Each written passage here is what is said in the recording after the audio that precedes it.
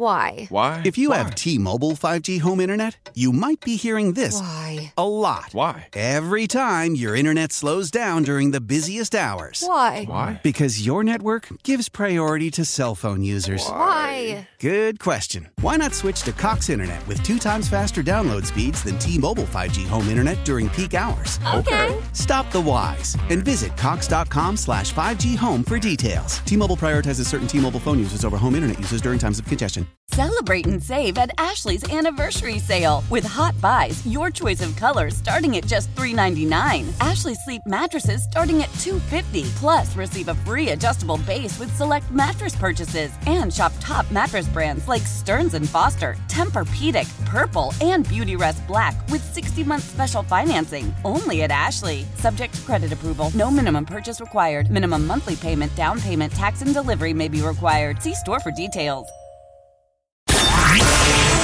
Evan Roberts. Tiki Barber. It's Evan and Tiki on WFAN, The Fan, 101.9 FM, and always live on the free Odyssey app. Hey!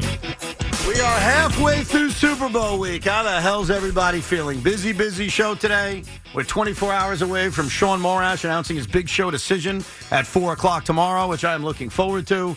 We got a lot to get to today. I know. Talk some football, talk a little baseball, talk a little Tiki Barber life. But we got to start with something that I think stopped New York City last night and made everybody a tad nervous. It was a ho-hum night in basketball. The Nets suck.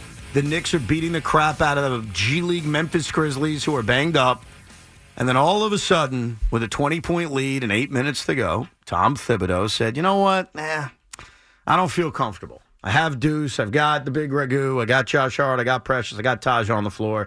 But I got to make a couple changes. I'm up 20, 8 minutes to go. I make 2 changes. I'm going to bring iHeart back in, and I'm going to bring Jalen back in. And all of a sudden, that lead starts to go down just a little bit more. And then all of a sudden, Jalen slips, gets back up, and then Jalen Brunson clearly injures his ankle. And you could feel Madison Square Garden go silent, and you could feel this city go silent. Yep. Because as I told you last Friday, New York City made a decision. They moved Jalen Brunson up above Aaron Judge as the king of New York. So our king was laying on the ground in pain. And Knicks fans and New York City as a whole were like, ugh. Now, Knicks end up holding on. They win the game. They don't blow it. And it seems like this isn't going to be bad. Yeah. It seems like Jalen's going to be okay. But we don't honestly know. Because we don't know about Julius. We don't know about OG. And I can feel it as an IBO watching this moment that there were going to be Knicks fans that said, do you know who I blame for this? Not the basketball gods. Not Evan being a mush. But I blame Tom Thibodeau. Yeah, so here's the thing. I've had this, up and down feeling with Tom Thibodeau. I hate the dude. I love the dude. You're grinding these guys too much. The grinding's good for you. It's old school. There was a moment where it felt like he had no control over this roster. I remember Julius Randle from a couple of years ago. But by and large, I've started to buy into what he's been preaching, especially because the results have started to show. But there's something that you need in order to win an NBA championship. And ultimately, that's what we're talking about, right? If Julius Randle and OG Anunoby and now Jalen Brunson are hurt and too banged up to play worth any worth in the postseason, it's going to be because they got beat up. But to win a championship, look at the last ones. The Denver Nuggets, superstar, top 5 player, right? Golden State Warriors. Look at you speaking my language. I'm just saying, top 5 player. Yes. Milwaukee Bucks, top 5 player. Yeah. Hell, the MVP. The LA Lakers. He may be a little bit washed, and I know it was the pandemic year, but LeBron, top 5 player. Kawhi Leonard, right. top 5 player. Steph Curry, Kawhi Kevin Leonard. Durant. You can keep going. The Knicks don't have one yet, but you know who was working his way towards being there? It was Jalen Brunson. Jalen Brunson is not in the MVP conversation yet, but if he kept hitting 30-plus points a night and 8 assists and whatever, success ratio you want to throw out there for why he was helping the Knicks win, he was trending towards being that player. But Tom Thibodeau, who is stuck in his ways on, I'm only going to play these 7 guys, and maybe this 8th guy will get it's 35 seconds, right? I'm going to play these guys 43 minutes a night. I'm going to grind them because that's what we need to do to win. It's great until something like this happens, until Jalen Brunson gets hurt. And again, you're right, Evan. It's probably minor, but is he playing on Thursday against the Dallas Mavericks? Do you blame Tom Thibodeau for him getting hurt last night? Should he not have been out there? No, but I blame Tom Thibodeau for not doing what every other coach in the NBA does, which is help your stars be at their best for most of the seasons. Not every game, but most of the season. He grinds these dudes. And look, in his defense, maybe Julius Randle wants to go grind. Maybe Jalen Brunson wants to go grind. Yes. But sometimes, Evan, you have to protect those guys, your star who's trending towards being a top 5 player, which means that you can win a championship from themselves. And that's what I blame him for, not protecting his best players, I should add, from themselves. And it's frustrating. Because but what do you mean? Should he not have played last night when they were up 20 with 8 minutes to go? Because, by the way, if that's should he not have been reinserted? But here's the thing. Forget last night. Wasn't this inevitable? Wasn't Julius Randle getting hurt and now Jalen Brunson getting hurt? We've been talking about it. And I know they're not tops in the league in minutes, but they grind, man. They play every night. So let me give you this. Jalen Brunson's 11th in minutes per game. Julius is like 16th. But unlike a few of those guys in the top 10 who play more minutes per game, like let's say a Kevin Durant, they play every single game. I acknowledge that. They play every single game. But is that why they got hurt? No, I don't. I mean, I played sports. Well, they get hurt because guess what? We live in a city of losers, and we're going to find ways for bad crap to happen. But is it just the basketball god's fault, or is it Tom Thibodeau's fault? Why is it that every week, and I don't want to be this is just the Knicks' bad luck, right? The basketball gods hate us. Well, what else is it? That's why they hurt the gods, not Thibodeau. The gods hurt Julius Randle. The gods hurt OG Anunoby. The gods now hurt Jalen Brunson. We can't have anything good. That's what the Knicks fan is thinking. But in the back of my mind, I can't help but say, Tibbs, man, protect your guys from themselves. What do you want him to do? What do you want him to wrap them up in bubble wrap? You have been so dominant. It's like when you're riding a winning streak and you're like, yeah, money, daddy can't lose, and you just keep going after it. 16-3. I get to play in the OG era. 16-3. Yeah. You don't got to be a gavone and take every win. Okay, so if this was falling away from you, I'm just saying, if it was falling away from you, and again, it was last night was ugly, and then it was great. No, first it was great, and then it was ugly, and then it was like, all right, salvage, and Dante comes in and saves the day, and it's a good win. But is it really? Because you lost Jalen Brunson. But why did they lose Jalen Brunson? I hate to be the guy that says it's just bad luck and it's the basketball gods and woe is me. But guess what? A lot of times when guys get hurt, that's the only answer I could come up with. Bad luck with your 3 best players? Dude, I'm sorry. I can't blame Tom Thibodeau for this. 1, maybe it's bad luck. 2, possibly it's a coincidence. 3, it's got to be something else. Well, what is it? It's the grind, man. So you want Tom Thibodeau to basically take his players and wrap them in bubble wrap? No, not there's wrap games them in bubble wrap. To be won. Not wrap them in bubble wrap. Then do what? But understand that it is not about being 55 and whatever the numbers work out to be. I agree with that. It's not about that. You're playing the long game. You have to play the long game because that's what it feels like the Knicks are on the verge of finally being able to do. Play the long game. It's not like, we got to grind. Oh, damn, we fall into the 8th seed. Oh, God, we got to play this play-in turn. Oh, God. The Knicks feel like they're not fully past it, but they're inching past that. Yeah. Right? That they are a top 4 team in the East, and that all they need to do is win the games that they're supposed to win, play hard and steal some others that maybe they shouldn't, get to the postseason, be playing their best basketball, and then go ball. Yeah. And right now, it feels like all they're doing is just grinding, and then eventually someone gets hurt. So last night, and I'm watching this game because I was disgusted about what I was watching in Brooklyn on a lot of levels. The Knicks are beating the ass of the Memphis Grizzlies, and rightfully so. Yeah. The Memphis Grizzlies are playing 3 NBA players. Literally, That's what they had on the floor, and the Knicks are whipping their ass all night long. And then all of a sudden, the lead gets cut to 20 with 8 minutes to go. And when they come back from commercial break, much like everybody else who's watching on TV, we're barely paying attention to the game. We're paying attention to the great tributes to Mike Breen and Walt Clyde Frazier, who, by the way, I have the ultimate respect for. Congratulations to Mike Breen. Congratulations to Walt Clyde Frazier. Quarter century. Amazing. And here's the ultimate compliment I'll give both gentlemen. I can't stand the team you call, but I've never had an issue with you. And you never anger me because you're such professionals and you do a great job. And entertaining. And they're damn entertaining. So as they're being celebrated, Jalen Reed checks in. Now, I get it. The Grizzlies have no NBA players. But if he doesn't recheck in then, the Grizzlies still make a run even with Jalen on the floor. They get it to 8. That's when Jalen gets hurt. At what point are you going to say, hey, you know what? Let's not F around anymore. Yeah. Let's make sure we win this game. Let's put our best player in. Like, at some point, but did it you put your foot on them and you beat them. I don't want to be revisionist. I don't. But did it help? The answer is no. Did it help? They won the game. I know, but they didn't win the game because Jalen Brunson. Not at all. He get hurt. They won the game because Dante DiVincenzo, who has a title, in his early days and basically rode the bench, but learned from great people, including out in Golden State. He comes here because he wants to be here. He wants to be in the system, and he's thriving in the role. The big Ragu hit big shots last night. Nothing but love for Ragu. Yes, and that's why they won.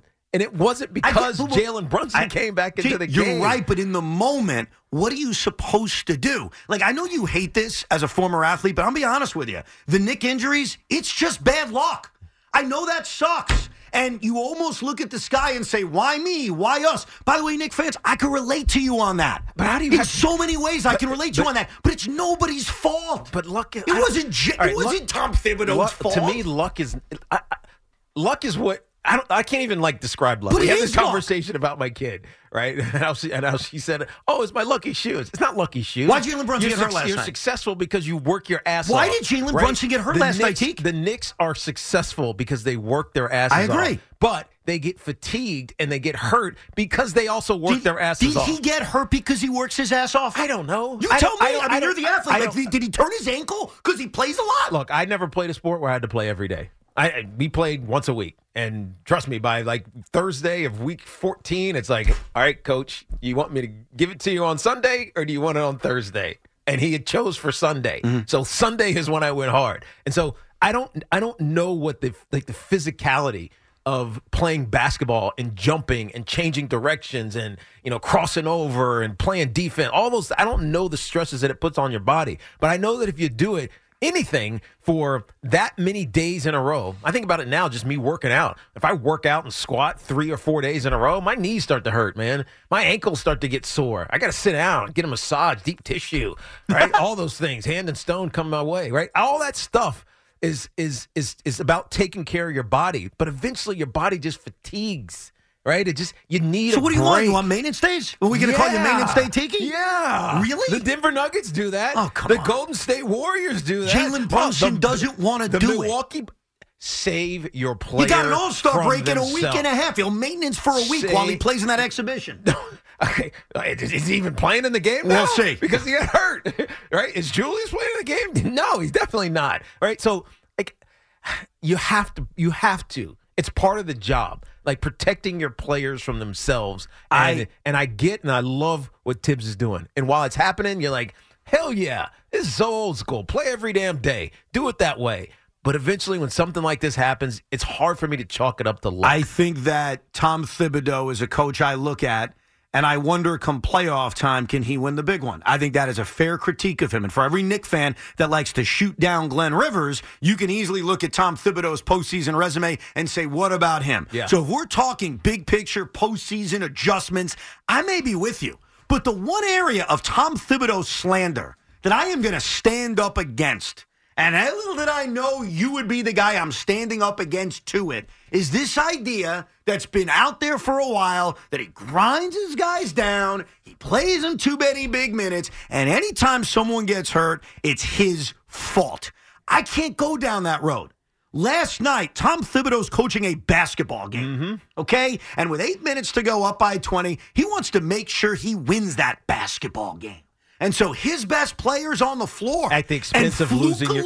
You don't know he was going to get hurt, At though. the expense of your best player? So it should he not matter. have played? Should he not have been reinserted? Like, what are the rules around this You're now? up 20. So what? If it's 10, you can bring him back in? I don't. Does it matter that much? What What happens if they lose this game last night? We'd to be the Grizzlies? killing them today. Would we? Yeah, they lost to a G League team. Would we be killing them? Yes. They also lost to a 500 Laker team, which is not very good. But they got very rested because LeBron and AD took the night off against Very Boston different. and still lost that game. It's very different. If they blew that game last night against the Memphis Grizzlies, who were playing 3 NBA players, and they had a 27-point lead, we'd be killing them. But it's basketball, man. It's an 82-game season. But what's the answer to it? Like, how do you make the decisions on when not to play a guy? Jalen Brunson wasn't hurt until he was hurt. I know that's a simple statement, but it's true. He didn't get hurt till he got hurt. And it happens. And it sucks. And seriously, for anyone who thinks I'm just a Nick hater, I don't want guys getting hurt. I wasn't sitting there last night rooting for that. And I also know that sometimes injuries just suck and they just happen. And there's no answer for why. And last night when Jalen Brunson went down, there's no answer for why. There's no answer for why Julius Randle injured his shoulder. The only thing you could do is hope to the heavens, not the hell, hope to the basketball heavens that they'll be okay because you're going nowhere without them. Yeah. But to pin this on the coach, it's not fair. Well, whose fault is it then? Nobody. It's luck. It's the perspiration that was on the court that made him slip and lose his balance and unstable his ankle. So when he fell and twisted it, he's out for however long he's going to be out. Whose fault is it? Why does it have to be someone's fault? Why can't it just suck? Like, literally, sometimes things happen in this world, and we can't blame anybody. It just happens. And I hope to God, for you guys' sake, he's okay. And he only misses a day or two or a game or two. Mm-hmm. Now, here's where I will agree with you, by the way, on missing a game or two. I don't give a rat's ass how good Jalen Brunson thinks his ankle feels. I don't care how excited he is to promote his new podcast with Josh Hart, Roommates, that comes out tomorrow. I don't care. Or play in the game against the Dallas Mavericks. Which I get. You want to got drafted to and started. You want to stick it to your former team. And trust me, after last night, I think I want to see you guys stick it to them. With that said, I'll agree with you on this. You save him from himself tomorrow night. He don't play tomorrow night. And if that's a schedule loss, that's a schedule loss. That's where I will say I agree with you because he is hurt now. Mm-hmm. And you've got to be smart. And maybe the smart approach is, hey, Jalen, you're not playing to the All-Star break. And maybe the smart approach is, as much as this will hurt him, you tell him you're not playing in the All-Star game, period. And I know that would hurt. And I know that would suck. But yes, that's where I would say I'm going to protect him from himself. But he wasn't hurt until he was hurt. Yes. And I can't, as an NBA fan, say, well, you got to protect him from the possibility he's going to get hurt. You got to rest your guys. It could have happened any day. And again, I'm not killing Tom Thibodeau here, but I am saying this is something that a lot of fans have been talking about for a while. They have. Now, a lot of analysts have been talking about for a while. Now, the grind, the lack of maintenance. They're wrong, days. by the way. They could talk about it all day. Yeah, I think the Thibodeau slander has been misguided for a while now. It's based on an old reputation. Like, I just don't think it's fair. Now, Loogie, I know this is uncomfortable for you because it's rare that I'm the face with Knick fans, that I'm on their side. Mm-hmm. And I know siding with me is never something that makes you feel comfortable. Let's go Knicks. Yeah, no, I'm uncomfortable. So you want to just say I'm wrong in that Tom No, Thibodeau I actually agree with Evan on this because I think what's turned the Knicks around is having that winning culture. I don't want to create a culture here where there's maintenance days, where guys are taking time off in the fourth quarter. They don't want to play. What I love about this team, I think what Knick fans love about this team. But I don't think you need to worry about that. They're always going to want to play. The NBA has a lot of teams where there's guys that don't want to play, including the Lakers, the team you just brought up. The Knicks. I'm talking about Jalen Brunson. But if you create that atmosphere, Julius Randle. Yeah, but if you create an atmosphere, always want to play. OG, he's gonna want to play. Why? Because OG's trying to get paid. So let him play. Is my thing. Win the games because the Knicks are not in a position right now. They have to get the best seed possible. They have to keep the train rolling. They have to win games. If a guy gets hurt, he gets hurt. And then they get to the postseason, and then they run out of gas. I understand that, but you know what? Maybe get some more reinforcements here. We've seen this. We've seen this. Remember Atlanta? Right? We've seen this. Yeah, they didn't have the roster that they have now in that Atlanta. Well, see, that's the thing. Why did they lose that series? Do you think they lost that series because they got run to the ground? If that's your opinion, I respect it. But is that what you think happened? I don't want to say what the other alternative is, which is that they were so outcoached that it was embarrassing. Different story, by the way. By the way, that is a different. If we're going to talk about Tom Thibodeau in the playoffs and what kind of coach he is, based on adjustments, based on being outcoached by Spo last year or even 3 years earlier, that's different. And by the way, on that, I'm skeptical of Tom Thibodeau. But in terms of the minutes police that has existed since this man got the job, and you're right now like the sheriff. Well, the only issue is that the one example we can use is Julius Randle, because he's been here for the longest time. Yeah. And I don't know if that playoff series against the Atlanta Hawks was DeAndre Hunter, Wahoo, just shutting his ass down. Clint Capella.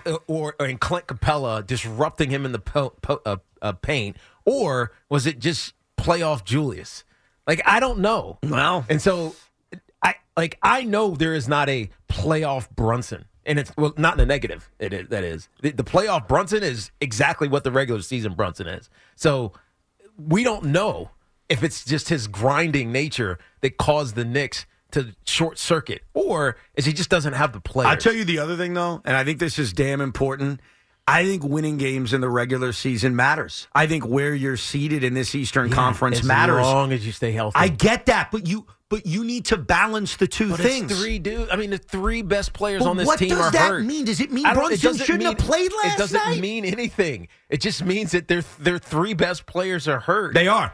And so, like, there's accountability for these things. You see it in the NFL all the time. Oh, you led the team, you led the league in IRs. Guess what? The head of training gets fired. It just happens. You see it in baseball, right? You led the league in days missed by the whatever metric you want to use in baseball. Their athletic training staff gets fired. There has to be an accountability somewhere. Your three best players midway through the season are all hurt right now. Somebody's got to be accountable for that. We'll get your calls next. There are a lot of Knick fans that like to blame the head coach and say it's his fault. He's the reason. Up by 28 minutes to go, he shouldn't be in the game. We'll get your calls next, 877-337-6666. A lot to do today. We'll mix in some football, a little baseball as well. The Mets are linked to a stick, and I need one stick. We'll get to it later. I do think that there's more optimism, if you're a Knick fan, that Jalen Brunson's going to be okay. It did look like he turned his ankle. He goes down. He's in pain. Unties his shoe. Says, I'm fine. Gets up. Goes to the bench. Walks by himself. Then he goes into the locker room. There wasn't any kind of boot put on him. Isn't that usually what happens when you sprain your ankle? Like a boot will get up there? If it's bad. If it's a high ankle sprain or grade 2 or 3, whatever the heck the classifications So that's a good sign that there was no boot. Absolutely a good sign that there was no boot. And he was walking. I mean, it was a slight limp, but nothing. He just twisted his ankle, so it's fine. You're gonna walk with a little bit of a limp, anyways. But it wasn't like clear. He didn't look like he was really favoring his leg. No, I think that will he miss a couple of games? Probably, and he should. Like, I'll be the first to tell you that. Like, him playing tomorrow night, as exciting as that would be, because he's your best player and he gives you a better chance to win. Is that smart long term? No, he should probably sit until the All-Star break just to give his ankle time to heal. But I definitely sense, unlike with Anunoby and Randall, where by the day you get more nervous about the severity of the injury, right? I think with Brunson, just that view of what I described, seeing him get up, seeing him not need any crutches or not need a boot, makes you think, okay, this is probably a real day-to-day kind of injury. Because obviously, for the short time without Jalen, without OG, without Julius, as good as the big Ragu is, and he was great last night, dropping 32 and being their hero, it's going to be very difficult to win games without those three guys. Oh, yeah. I mean, at least consistently. I mean, they did it leading up to the Lakers game where they were winning. But that was with Jalen. Now you're taking him away. Had Jalen Brunson. I mean, who's picking up the slack? And this is the issue that we've known was going to come to a head at some point after they traded IQ and RJ Barrett. They just don't have the scoring on the bench. Well, that's why they need to make a move. Right. We at the Knicks game that we all went to, except for you, Sean, at that game, like when the bench unit came in, it was like, who's scoring here? And look at last night. Last night, Tom Thibodeau went to 3 guys off his bench. Malachi Flynn got 10 minutes of action. And, of course, we saw Deuce McBride, who gets big minutes, and even Taj Gibson. So there is certainly a depth issue, and it's going to be tested more without Jalen Brunson. But there are a bunch of Knicks fans, and Tiki seems to rep them, who looks at these injuries and say, Tom Thibodeau's fault.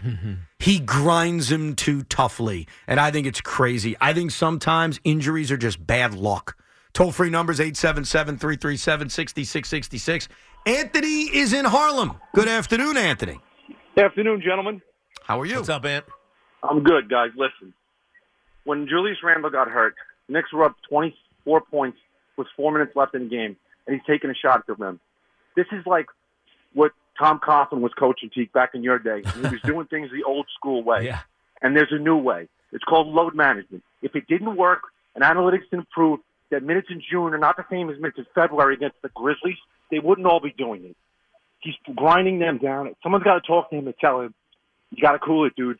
You got to play the 6 guys on the bench that aren't taking their warm-ups off. Yeah. You got to play them some minutes. Well, and in his defense, though, Anthony, and I agree with you because that's the same stance I'm taking. He doesn't have the bench to go to.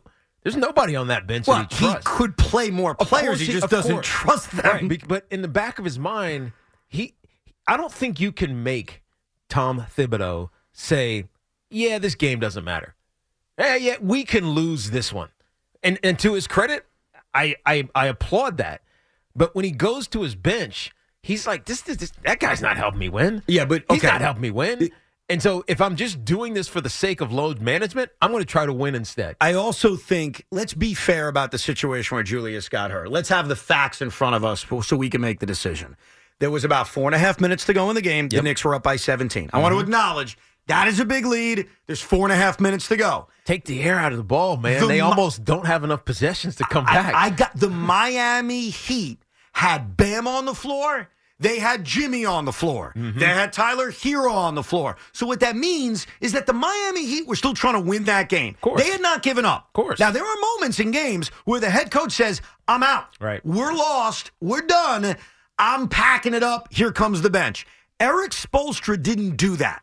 Now, the reason I bring that up is it's not an open shut case like our last caller said. Well, the Knicks were up by 25. Why is Julius out there? He's out there because the Miami Heat starters were out there. Mm-hmm. And with a 17-point game and 4.5 minutes to go, you can't take all your guys out and just say, all right, we'll go up against a team, by the way, that beat us in the playoffs last year, and we'll give them 4.5 minutes to come back in the game. Because you know what the worst thing you can do is? Take your guys out and then put them back in. Yeah. And that's on the table. Yes. So when you're so arrogant to say the game's over, if your opposing coach didn't make the same decision, can you really be that arrogant? Yeah. That's a tough spot. Should Tom Thibodeau really be blamed for that? No, he shouldn't. But in this situation, it felt like it because the Grizzlies don't have the starters out there. I mean, they have their G League team out there. Last night's a little bit different. I admit that. It's their G League team. Last night's different. So it's just a little bit different. And Jalen Brunson wasn't the reason that they hung on and won the game. And so I know that that's revisionist. It has nothing to do with it. It's not even part of the argument. But it's the reality of what happened. Maybe Dante DiVincenzo would have been okay, right? Being the sole catalyst on the floor. Maybe. And Jalen Brunson is not hurt, and we're not even having this conversation. Let's go to Cayman in Shelton, Connecticut. What's up, Cayman? Hey, guys. How you doing? What's up? I want to just give you guys a little bit of perspective. I'm not a Knicks fan, nor did I watch the game last night. But what I wanted to be able to say is, Tibbs, with Tibbs, you got to take the bad with the good. When you ask Tibbs to change his coaching strategies, it's like asking Draymond Green to become a teddy bear. I've been in Chicago. I grew up a Chicago Bulls fan. I love Tom Thibodeau. He brought the team to a competitiveness level that we hadn't seen since Jordan or since he left, right? He gets the respect from the players. Players play hard for him. And the fans get the competitive team that they've been drooling for years and years. Here's the problem with Thibodeau. Thibodeau does not coach smart. If you look at the game 1, the Bulls versus the Sixers, game 1 playoffs, they had a double-digit lead with 2 minutes to go. Double digits. And he decided to just bring Derrick Rose in, and boom, there you see it. ACL. Yeah. Gone. Career. I didn't even realize. And they lost that series as a 1 seed, which unfortunately is on his resume when Derrick Rose got hurt at the end of game 1. I think Tom Thibodeau, the playoff coach, to me is a very different discussion because now you're going to see the other side of me. The other side of Evan when I look at Tom Thibodeau, which is, what has he won? And the answer is nothing. Like, Tom Thibodeau was the head coach of a Chicago Bull team that was the 1 seed in back-to-back years. Now, granted, this is the Heatles era. This is LeBron's era. But he was the head coach of a Chicago Bull team that won 63, 62 games, whatever the number was, and they lost in 5 to the Miami Heat and completely collapsed in Game 5. The following year is what he's bringing up, where Derrick Rose got injured at the end of Game 1 against Philly, and they lost that series to Philadelphia as a 1 seed. We saw what happened in Minnesota. We've seen what's happened here. Like, if you add up all of Tom Thibodeau's rounds of victories in his coaching career, like, you add it up, how many rounds of the postseason has he won? The answer is 6, okay? Now, Glenn Rivers, on the other hand, and I'm bringing him up because this has been a talking point now for the last week and a half from every Knick fan I hear. That's Doc for the uninitiated. Glenn Doc Rivers, he's lost his doctorate. Oh, you know why we have a chance? Because the Bucks hired Doc Rivers, and all he does is choke in the playoffs. Now, there's some truth to that. But do you know how many postseason series Glenn Rivers has won in his career? 1, 2, 3, 4, 5. 16. Because he's been to 2 NBA finals. Because he's been to 3 or 4 Eastern Conference finals. Tom's been to 1. Now, we could further that and say, okay, Evan, why?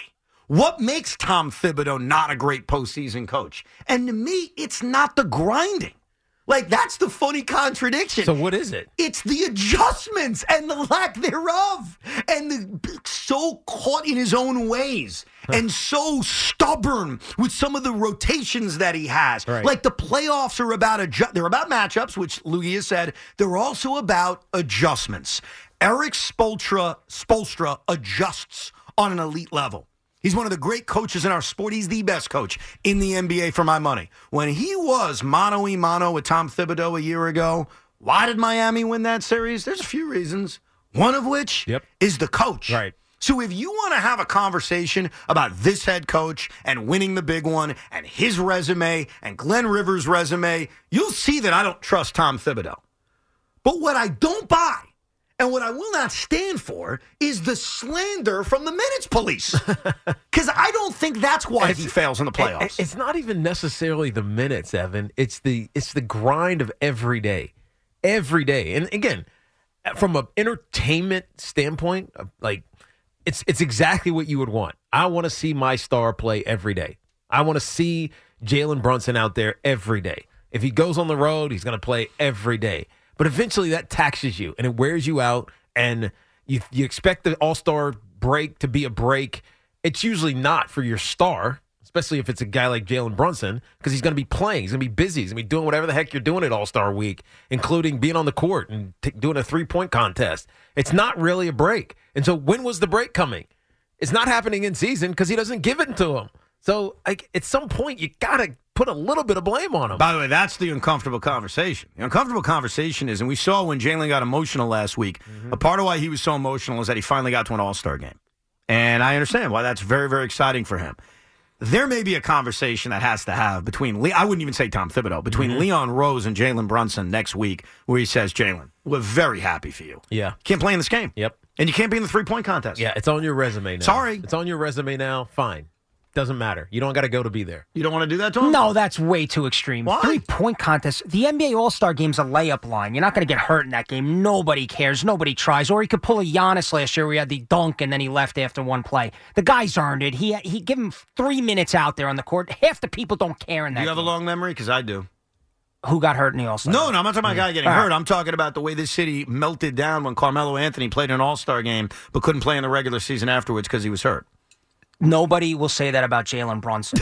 You know that there are a million Carmelo Anthony haters. Jalen Brunson basically broke down in tears when he made the All-Star game. Don't rob that from him. And by the way, I think he's going to be back before the All-Star break, but let him play 2 minutes in the game and do the 3-point contest. Not a big deal. By the way, I don't know how, this is where Tiki and I would agree. Now that he is hurt, I'd be very careful about bringing him back before the All-Star. Well, I'd be very careful. Hurt or banged up? 4 games?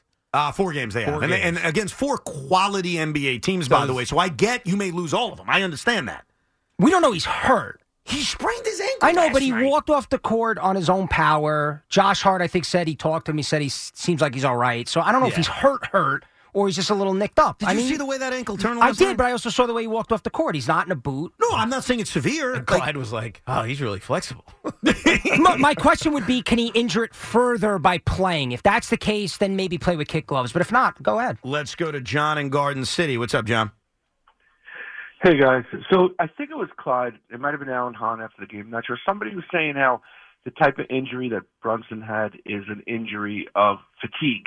He's getting a lot of minutes, and, when you're a little more tired, you don't step as careful. And, yeah, I can see that. And so that the physiology of it, the mechanics of it may have to do. Look, when you're tired, you don't play, you probably don't work as well, and these guys are tired. So that's one of the reasons you want to maybe control some minutes. But, I mean, there's a lot of parts of what I wanted to call it. The main thing is go get, a reasonable facsimile of what you're missing. I mean, go get Drummond. He's on an expiring contract. Go get Kyle Lowry. If you can't wait to buy them out, make a deal. I mean, and I hate to say it, but did Fournier all of a sudden forget how to shoot? Give the guy 5 minutes. I think he's just in the doghouse. He's just in the doghouse. No, but that goes to one of Tom Thibodeau's, I guess, blind spots. Yeah. When he has an opinion of you, good or bad, by the way. It is what it is. It's locked in. Yeah. I mean, there's a reason why CP the franchise the other day said Alec Burks is a great fit. Yeah, because when Tom Thibodeau looks at Alec Burks, he sees, the most beautiful thing in the world. Right. It's why Derrick Rose always found him. Right. Always. But that's the good and the bad of Tom Thibodeau. When he doesn't believe in you and he doesn't trust you, you're dead to him. Now, I agree with you about adding bodies, and that's why the next 24 hours are going to be really interesting and really important. Now, our last caller also mentioned the buyout market. You can add key bodies in that buyout market, but the problem with the buyout market is that now you're competing with every other team in the NBA, or every other good team in the NBA, that could potentially offer a better situation. Right. They want the same thing. They want the same guys for the same reason. Now, I think the Knicks are an appealing place. Don't get me wrong. I don't think teams or players are going to say, I'm not interested. But now you're kind of recruiting guys, as opposed to when you trade for a guy. Yeah, you get who you want. You go get him. But yeah, if they had, and I know I'm skeptical about the fit of DeJounte Murray and Jalen Brunson, but here's what I'm not skeptical of. When Jalen Brunson's on the bench, you have yourself an elite player and an elite ball handler running your offense while Jalen gets the much-needed rest that you just described. Right. The question is, if they don't get any of those guys, do they find a way to do it anyways and trust Dante DiVincenzo, right? Does that ever become the in-house solution? Well, I don't. Because, look, the trade deadline is what? It's tomorrow. It's a day and how many? When is it? 4 o'clock? 3 o'clock. 3 o'clock. So a day and 15 minutes away. Yeah, we're 24 hours away. Right, 24 hours away. And, I mean, I don't know. I'm not hearing a lot, right? You're not hearing many, rumors or shaking of the feathers or whatever the heck you want to, euphemism you want to use. You're not hearing a lot of things. Are they thinking, is this an in-house? No, I think they're trying to make a deal, but I think they're doing it under their terms. Leon Rose has shown us. We now have a book on Leon. He's been here for almost 4 years. And the thing about Leon Rose is he ain't giving in. He's not going to just give up whatever it takes to get said player. But do you think these injuries matter? Does it matter now more? Because I think with the Julius injury, it made us realize, oh, God, you got to get another scorer. Because if he's out for any extended amount of time, this what are they, 3 seed right now? This 3 slot, it could slide away, right? We need somebody else. And now with Jalen Brunson being banged up a little, it's just a little bit, but we don't know how bad it is and ultimately how long he's going to miss. It really becomes urgent. I know that they're protecting against feeling desperate, but now it's obvious. Yeah, I think a part of why they haven't given real clear updates on Julius Randle and OG Anunoby is they don't want you to know if they're desperate. Yeah. They don't want, and I think that's smart. I'm not even ripping them for that. I think where it's frustrating is as a fan, you want to know. You want to know, what the hell's going on with OG Anunoby? None of us freaking know. Mm-hmm. We're all sitting here making assumptions. Yeah, we don't even, he didn't get hurt. It's not like in a moment he got hurt. It wasn't an acute injury. Right. It's something that's lingering. Well, it comes to the point where OG Anunoby playing this weekend could happen, and him not playing for a month could happen because we have no idea. I think in the case of Jalen, because we saw it, because we saw him get up, because we've seen, he walked without crutches, he walked without a boot. We're telling ourselves he's going to be okay. Yeah. But it's not like anything the Knicks are going to tell us we're already going to believe, because look at what's happened over the last few weeks with Julius Randle and OG Anunoby. Let's go to Tavo in East Brunswick. How are you, Tavo? Hey, guys. How you guys doing? What's up, Tav? Good, man. So I think you're both right on the Knicks. But before that, Evan, real quick on the beard. So a couple years ago, I decided to go with the beard. I decided to get a big beard. I just wanted to do it, so I did it. Went to a wedding. Everybody was talking about the beard. It became a thing. At work, everybody's giving me compliments. And then one day I woke up and I realized I hate this beard, and I don't want it anymore. And I felt obligated to keep it. Wow. So I'm telling you, Evan, You still got it? As a co-host, no, I got rid of it actually. But that's kind of my point. Is Evan, as the co-host of a afternoon drive in New York, you don't have to do anything for anybody. That's right. Shave the beard. That's right. Feel good about it, and breathe. Well, as far as here's the thing, Tavo. As of now, I'm doing this for Pete Alonso because I made a proclamation It's your hair for Pete that Alonso, I would bro. not shave my head or shave my hair or whatever it turned into until Pete gets extended. Now, hopefully, I wake up tomorrow morning and I get the shocking news that Pete got extended, and then I could do whatever the hell I want. I think the real question is going to be, Tavo, once I'm out of this, once I'm allowed to shave my beard, am I going to feel the pressure to keep it? Because everybody seems to say it looks nice. But I also think I'm being ribbed. I think people are telling me it looks nice as really a rib because I look like a freaking monster. So that's the thing I'm going to have to determine. But I appreciate the advice, Tavo. Yeah, for sure. So I think you definitely take it off, and I think you'll feel better about it. You're a Nets fan. You go to Nets games, so Yes. you don't have to show anything to anybody. That's enough for everybody to understand that, right? Fair point, as far as Tibbs, so you guys are both right. First of all, playoff Tibbs. I mean, I've been a Knicks fan forever, and I'm tired of hearing about how in the Hawks series and this he played Allen Burks too much. He played Taj Gibson too much. You talk about Fournier, when a guy's dead to him, you're right. When he's dead to him, but at the same time, the guys that he trusts, when they're not doing well, he just goes down with the shit. So that's not being a good coach. That's part of adjustment. But also, I agree with Tiki. I mean, you have to know how to manage, as a leader, how to manage the season, the ups and downs, the grinds of back-to-backs and stuff like that. And when you continue to grind every game, they talk about his culture. His culture 2 years before Brunson was here, there were 38-win teams. So where was his culture then? Yeah. It's really Brunson's been the culture. Brunson's been the elite player that's elevated the Knicks with this team and last year's team. So I think you guys are both right. I think that playoff Tibbs is definitely something to worry about. But I also think that he needs to manage the regular season. I mean, half these teams aren't even trying as hard as they are. Yeah. So even if they go down to 85%, they're still going to beat most of these teams because Brunson and the rest of the team are just good players. Yeah, and especially after the trade deadline, good call, Tavo. Especially after the trade deadline, when some of these teams really ship off like assets. Right. They're racing to the bottom, and so I'm not saying they're all easy wins because the guys that are out there are still playing and they're still obviously NBA players, but it should in theory get easier. The one thing I will disagree about is that I think Tom Thibodeau is the main reason why this culture changed at Madison Square Garden. And I understand giving a lot of credit to Jalen Brunson for what he's done and the star he's become, and he certainly makes them a threat. But when Tom Thibodeau walked through that door, the New York Knicks, that following season, that weird COVID kind of season, they went out and they were the 4 seed. But they were lucky because, and when you want to talk about luck, like they were able to institute what he was trying to do in this weird vacuum that we were kind of paying attention to, but not really paying attention to. But he still did it. I understand that, but it wasn't the real world.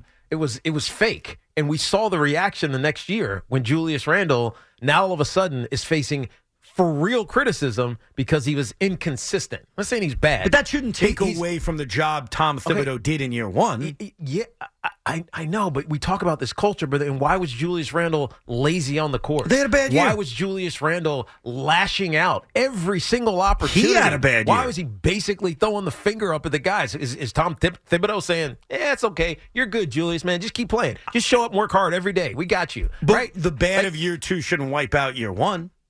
I know, but I'm saying year one was a weird season. I That acknowledge pandemic that, yeah. season was. I don't even know what to believe from it. Like, were the L.A. Lakers the best team in the NBA that year? No, but Absolutely not. But remember, this is the following season. We're out of the bubble now. Yes, we're playing in empty arenas. I'll give you that. And then the arenas got filled up for the playoffs. They still went out and earned that 4 seed. I think that Jalen Brunson deserves an enormous amount of credit. But Tom Thibodeau, and this is why the view on Tom Thibodeau is not just linear. As a regular season head coach, I love his resume. I think he's done a great job. Of course. Even the year he had in Minnesota, what he did in Chicago. But metrics matter. Well, the metrics of what? He's a good regular season head coach. The metrics of body maintenance matters, right? In football now, they have these like geotags on your shoulder pads or in your your shells, so they know how much you're running. Like this is why they know how much you're hitting. Right? They know everything, every little detail about your body. Now, the science I don't always agree with, but every little detail they know. I feel like the Knicks, it's just like gut. All right, you look good. Yeah, you look okay. Go ahead. You might be fatigued, but you'll fight through it. You'll be fine. Build you strong. Get you ready for the postseason. And in fact, it puts you more susceptible to injury. That's what this is all coming down to. Are these guys hurt because it's luck? Or were they susceptible to injury because they play too much? Honestly, I think it's bad luck. And I think that sucks because sometimes when things are just bad luck, we don't have anyone to yell at. And it's frustrating. Like, I remember when Matt Harvey needed Tommy John surgery, and I don't know why that's the injury, Teak, that jumps out at me more than any other. But as Met fans, we were devastated, and we had no one to yell at. It wasn't Jeff Wilpon's fault. It wasn't a manager's fault. It was nobody's fault. And I remember sitting here on the radio saying, I'm screaming into the wind. I don't have anyone to blame, but this sucks. And that's how I view these Knick injuries. There's nobody to blame. It just sucks. Jalen Brunson trips, gets back up, 3 seconds later, turns his ankle. Whose fault is it? Is it the floor at Madison Square Garden? Is it Ben Stiller's fault because he's such a good fan? Like, is it Mike Breen's fault because he accepted the gift from Jalen Brunson before the game? Is it Josh Hart's fault because he's distracting him with this podcast? Like, whose fault? Is it my fault because on Friday we declared him the king of New York City? It's definitely your fault. It's my fault. Fine, I'll take the blame. Every team I touch goes to crap anyway. It makes sense. Why?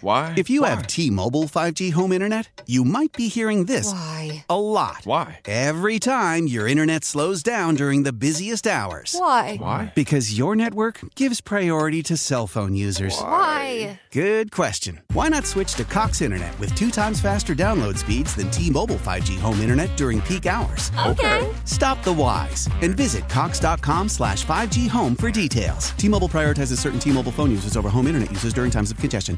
Leading Ladies, a concert in celebration of Women's History Month featuring Kelsey Ballerini, Meghan Trainor, Elle King, Christina Perri. At the King's Theater in Brooklyn, New York on Wednesday, March 20th. Tickets are on sale now. You don't want to miss this amazing night of music dedicated to uplifting women's voices. With Kelsey Ballerini, Meghan Trainor, Elle King, and Christina Perri. Odyssey's Leading Ladies presented by Olay Body. Buy your tickets now at kingstheater.com. Evan and Tiki on the fan. A lot to get to. We'll mix in some baseball later on. Obviously, the Super Bowl coming up. What I can't get over about the Super Bowl, just think about this for a second. Just take a step back when you think about this weekend and this game. It is in Las Vegas, Nevada. For so many years, the NFL and this commissioner talked about sports gambling and this city of Las Vegas, Nevada as a non-starter, as a almost like the third rail. The third rail or the second rail or the fourth rail? One of those rail. I got it right. The third rail, The right? third. Yeah, I got it right. The third rail. And the idea...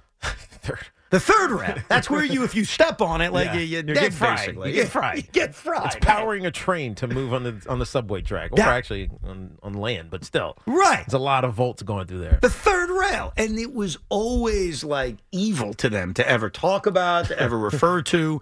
And here we are in this brand new world where not only is the Super Bowl in Las Vegas, but they're in bed with gambling. Money, money, money, money. I mean, you watch these games now, and every 5 seconds they're bringing up the different odds and the different things you can bet on. And the number that they're predicting this weekend is ridiculous. I think $1 billion, right? No, 23.5 billion. Oh, I was $23.5 billion going to be gambled. That's insane. That's more than the NFL makes. That's insanity. NFL is a $20 billion business. It's $23.5 billion. And that's why it's important to talk to this guy. And as much as I enjoyed doing the show with him for 2.5 years, I think what he did at 9:30 a.m. and still does on this station is probably more important. And that is talking about the pitfalls of gambling. And that is my guy, Craig Carton. Craig, what have you been up to? Like, are you doing TV or something? Every now and then I do. I dabble. Oh, FS1 in the morning. Check it out. No, I still check you out. Are you kidding me? I'm still loyal. I'd be booked as a guest on the highly rated Tiki and Evan show. Certainly not me. He didn't even put you first, Evan. I know, he dropped me to 2 because he's so used to it. You know what? By the way, Tiki, that number is more like $60 billion when you count, all like the office pools and the house parties and all that stuff. Yeah, and here's a better way to look at it. There's roughly 300 million people that live in this country, right? Yep. And the thought is that nearly a half of those people will wager on this year's Super Bowl. Wow. That is crazy. Wow. Start thinking about that. Wow. Even if it's $1. Think how much money that is. And what was that number, Craig, before, legalized sports gambling? Because people were always betting, but obviously it wasn't mainstream. It wasn't talked about. My grandfather used to do it all the time. I certainly remember. But what was that number in comparison like a decade ago? So I'll give you better. The year before the widespread proliferation of legalized gambling, which obviously started in Jersey, and you'll be able to do it on your phone and all that, they thought the total handle would be in the neighborhood of $1.5 billion. So you're talking in a 5-year span, that number doing a times 30, 40. Wow. Because remember, when it came to gambling, now people like me gambled anyway. I was legal, illegal, whatever. I was a gambler, right? But there's a good portion of America that are only now gambling because it's legal. Yeah. Right? A lot of people said, I might be interested in it, but I'm not going to do it because it's not legal. I can't do it. I don't want to book you. I don't want to deal with that nonsense. Yeah. So the fact that it's the mainstream accepted, pastime now is why so many more people are doing it. Yeah. Craig, what is the sign that people should be looking for? Not the gamblers themselves, but say friends or family of some of these guys that might have a problem, or gals, to be honest with you. Yep. Yeah, no, it's a great question because a lot of people don't have a problem. And to be fair, that's not to scare people. The far majority of people can gamble responsibly and do gamble responsibly. About 1% of the total amount of people that will gamble at all will present with a problem. And of those 1%, maybe 1% have the problem at the level, I had it. But the first thing you can look for in a friend or a loved one is how they change socially. Gambling, when done the way, people would like to do it, it should be fun. It should be recreational. It should be very social. You do it with your friends. You're at a party. You're all watching the same game. That type of thing. And, problem gamblers become loners. So when you see the kid that's no longer interested in dating or going to the house party or hanging out with his buddies or going to play golf or whatever the case is, a drink after work, and they're spending a lot of time by themselves, they can't separate their eyeballs from their phone because they're constantly in action looking for the next bet. Those are the first early signs for people to look at. And you'll know before anyone else knows if it's a friend that's just not acting, quote-unquote, normal the way he or she normally acts. And for people that have gambling problems, that's the first sign. They become more reclusive socially and start shying away from the relationships that used to mean so much to them. How do you, if you're by yourself, kind of realize I have a problem? Because that's a good way to know if it's your friend or it's a relative. Right. But if it's yourself, what's a sign that, all right, maybe I'm doing too much of this? Yeah, so that's a loaded question because I was well aware that I wasn't gambling in a healthy manner, but I made conscious decisions not to stop. Right. So I can't say how many times I would look in a mirror and say, hey, dummy, stop. You shouldn't be betting the amounts you're betting, as often as you're betting. It's not smart to be in a casino as often as I was or looking for underground games or whatever the case may be. The issue is that when you get to a point in your life where now you've got the problem, rational thought escapes your brain because now all you care about is when am I going to gamble, how am I going to gamble, what kind of money am I going to gamble, where am I getting the money from, who do I owe money to, all those types of conversations. And at that point, you're in trouble because at that point, you're starting to shield yourself from the people that care about you. And many of us, myself included, become really adept at hiding the problem and lying about it. Yeah. Famously, you guys know, I sat next to the guys I sat next to for 10 years at the Fan, and while everyone knew I liked to gamble, nobody had any idea the length I was going to gamble. Yeah. No, and I have a question about the NFL in a second, but like if you got in trouble for it, but a lot of people won't get in trouble for it. How do they stop? You know, how do they get control over it? Well, first, loving family and friends. And the hardest thing for the loving family and friends is not bailing them out. Yeah. Because when you bail them out, you've given them a free pass at it. And that's the hardest thing. And part of my life now, which I take great pride in, is I counsel younger kids, in their early 20s who now have gambling problems and talk to their families and do all that. Because the obvious answer is, my son's hurting, I'm going to make him feel better. Mm-hmm. And I'm going to make him feel better by paying off his debt or helping him out. And while we're all going to do that because we love our kids and our friends and family, you just encourage them to do it again because you gave them a bailout. And that's the hardest part to tell a parent, that your son's going to have to figure this out, and you can aid him and walk him through it, and you can have meetings with the people you owe money to try to figure out a payment plan and all that. But at the end of the day, they've got to get out of it with your help. You can't just bail them out. Yeah. And one of the things you notice now with kids that are 18, 19, and 20, so in most states they're not of the legal age where they can gamble, because it's becoming so mainstream, there are parents out there that are setting up accounts in their names and allowing their kids to gamble through their name. And I have a good friend who's doing that now, and he asked me my thoughts on it, and I said my concern with that is when your son loses, he never has to pay the bill. So he has no idea what it's like to lose. Yeah, it's like playing a video game. Sense of the value of a buck. Right. And then you're going down a bad road. So I don't encourage that at all. And that's why, what FanDuel did a number of years ago, which I heartfully endorse, they've created these opportunities for you to protect you from you, whether that's time limits. So if you are wagering on the FanDuel app, for example, you go and you make your wager and you turn it off. There's no reason to be on it for 6 hours a day, right? Mm-hmm. So you can protect yourself against that kind of behavior. Yeah. And then the other two are wager limits, self-explanatory. Right. You put a cap on how much you're allowed to wager on any particular game, and deposit limits. So, you can only put $1,000 in a month, let's say, making up a number. And again, you protect yourself not just against losses, where a lot of people, especially immature gamblers, are now going to try to chase a bad loss by throwing money at the next game just because they want to get the money back, and you know where that's going to end up, but also against big wins. A good portion of problem gamblers, their journey started with a win. Right. And because they got a taste of winning, and boy, that's easy money, right, quote unquote, right? And it feels good. They start chasing the win like a drug addict would chase a high. Well, I'll tell you what FanDuel did. I saw this the other day because I'm on FanDuel, is they put up how much I've deposited over like the last 2 years. And it was almost like reminding you, like the calorie count when you're shoving food down your throat. Hey, you could eat this, but look how many calories you've eaten. And I thought that was actually smart because I haven't even put that much money in my account, but seeing the number was like, oh, okay. I ain't putting any more in. I thought that was actually very smart to kind of remind you of how much you've put in to maybe slow you down a little bit. Yeah, look, the reality is that if you do recreationally, it's entertainment, right? I'm going to spend $50 on a Broadway play, whatever the number is. So maybe I'm going to make tonight's ball game a pay-per-view event. And if that's where you leave it, no problem. You're not going to have a problem. You're doing it in a reasonable manner.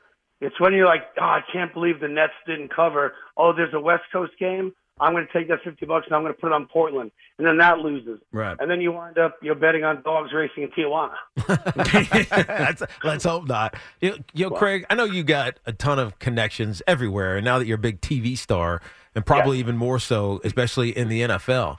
It's just a fine line, a little, shimmy, a little dance that they have going on with gambling. How are they managing or talking about this? Because it is a big issue. They have to know it is. Oh, they know it is, but they, like every other Fortune 500 company in the world, they're powered by financial greed, right? Think about any time a player, and the laws, I don't want to get into too in the weeds on it, but the rules for players versus team employees are drastically different. Yeah. And I'll just give you an example. Yeah. If you're a player, the NFLPA has negotiated this with the NFL, you are allowed to wager on every sport other than the NFL. Okay, you're allowed to do it, okay? But you can't do it on team property, can't do it on a team bus, can't do it at the team hotel, can't do it at the facility, et cetera, et cetera. So if you got in your car and drove across the street to the local deli, you can put $50 on the Knicks game, If you did it in the parking lot, you've now broken the law. Yeah. Or the NFL bylaws, I should say. Yeah, you're going to get Now, suspended you're 6 a team games. employee, a non-player. You're a secretary with the New York Jets or New York Giants. You can't wager on anything. And if you do, you're immediately fired from your job. You're suspended or fired outright. So the rules are kind of ambiguous. And the issue is, like, take this year's Super Bowl. Obviously, it's in Las Vegas. There's an NFL team in Las Vegas. All well and good. The players in this year's Super Bowl cannot physically walk into a casino this week. If they do, they're not playing in the Super Bowl. Wow. Players that are not in the Super Bowl, but who are out in Vegas to celebrate, whether it's the Pro Bowl games or just been out there, for appearances and making money, et cetera, they're allowed to walk into the casino, but if they step foot in the sports book, they're suspended from next year in the NFL. Cannot play football. Wow. So it's those types of things That's that dangerous, get a little man. That's murky, flirting with right. it's flirting with fire. Oh, Right, yeah. sure. Even if you're not doing anything wrong. Like, even if you You're could putting yourself in harm's way. unwittingly do it. Yeah. Right? Have a couple drinks, get lost a little bit. I mean, I'm barely joking. Yeah, you remember years ago. Remember when Tony Romo, when he was an active player with the Cowboys, Right. was supposed to have an appearance for like a fantasy football thing in Vegas. I remember this. I absolutely remember the NFL this. came in and said you cannot make that appearance. Yes. So it's the good part of gambling at the level it is now, from my perspective, having lived the life that I've lived, is that there are a lot of people who have always viewed gambling as a seedy kind of back alley type of thing, the mob and breaking kneecaps and hanging outside the track, that kind of thing. So the upside of this widespread legalization and proliferation of gambling is that, for example, your youngest kids, Teak, and your kids, Evan, and probably my grandkids, or maybe Anthony, I suppose, they will grow up where talking about gambling at the dinner table is mainstream and normal and acceptable. Mm-hmm. And because of that, people who have a problem will now be much more likely to raise their hand and ask for help. Right. If you're a problem gambler, even 10 years ago, and you're viewed as a quote-unquote degenerate, which I can't stand, that we put that adjective in front of the addiction, and a lot of people didn't know you were doing it, who's going to raise their hand and say, I've got a gambling problem, when most of society views gambling as a real dirty, ugly vice? Yeah. So I do think there's an upside to all this, which is 5 years from now, 10 years from now, your kids, God forbid they had a problem, but if they did, or if they had a buddy who had a problem, it'll be very normal to say, I need help, and ask for it. Yeah, we're talking to Craig Carton, obviously, longtime staple at WFAN. You may watch him on TV, the highly rated Carton Show on FS1. I was saying before, it's kind of crazy to think that we live in this world now. There's a Super Bowl in Las Vegas. You watch NFL games. We hear about the lines. We see it during commercial breaks. These are the lines now. These are the odds now. What would you guess this looks like 10 years from now? Because we've already seen the great change in 10 years. How about 10 years from now? Do you think we see more of it? Do you think it goes the other way and we see less of it? No, I think it just grows and grows and grows. It's not disappearing ever. It's not going to go back to where it was. Even 5 years ago, you will have you can do it on your phone in like 30 plus states now, but there'll be a gambling kiosk or a gambling bar in every stadium in America, every arena in America. There'll be far more inclusion as far as in-game wagering will become even bigger than it is, meaning I'm going to wager on every single play. I wouldn't be surprised if there's a day when you walk into the Garden or Barclays or you name the stadium, and there's something at your seat in case you don't have access on your phone, which allows you to gamble right there in the moment. And I do hope, and I know from a FanDuel perspective, they've talked about this a lot, that if you kind of follow what took place in this country when it came to not drinking and driving, there was a time, let's just say 25 years ago, when it wasn't cool for me to ask you for your keys if I thought you had too much to drink, and I'd probably get in the car with you if you drove. And then there came this huge marketing campaign led by Mothers Against Drunk Drivers and groups like that to make it clear that it is really cool if you tell your friend, I'm not letting you drive drunk. Mm-hmm. And obviously companies like Uber and Lyft coming into the fold make this a lot easier not to drink and drive.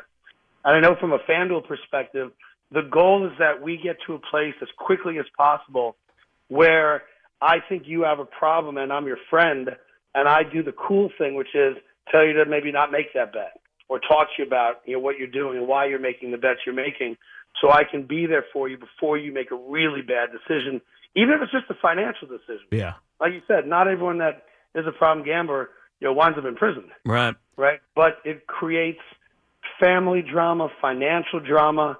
And as much as we think we can just wake up the next day and it all gets fixed, it doesn't. It takes a long time to repair relationships that you damage. No doubt. Now let's talk about your family, because late last week there were accusations made against your oldest son, Sonny Carton, that he was behind this football aggregator on Twitter, ML Football.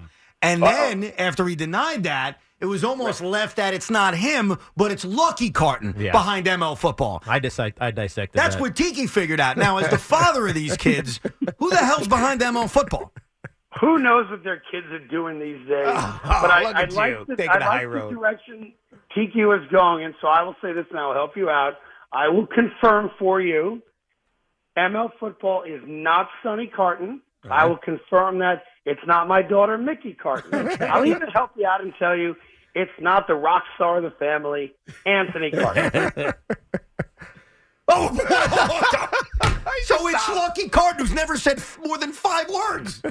Those are the ones you got to be careful around. You're right. Craig, we appreciate it, man. Continued success with the TV. I'm glad you came on to talk about this. It's certainly important. By the way, bro. What was the process in booking me today? Oh, God. You didn't even know. I booked you through FanDuel, and I was like, I wonder if Craig even knows he's coming on. And it's funny, I went on WIP in Philly earlier today.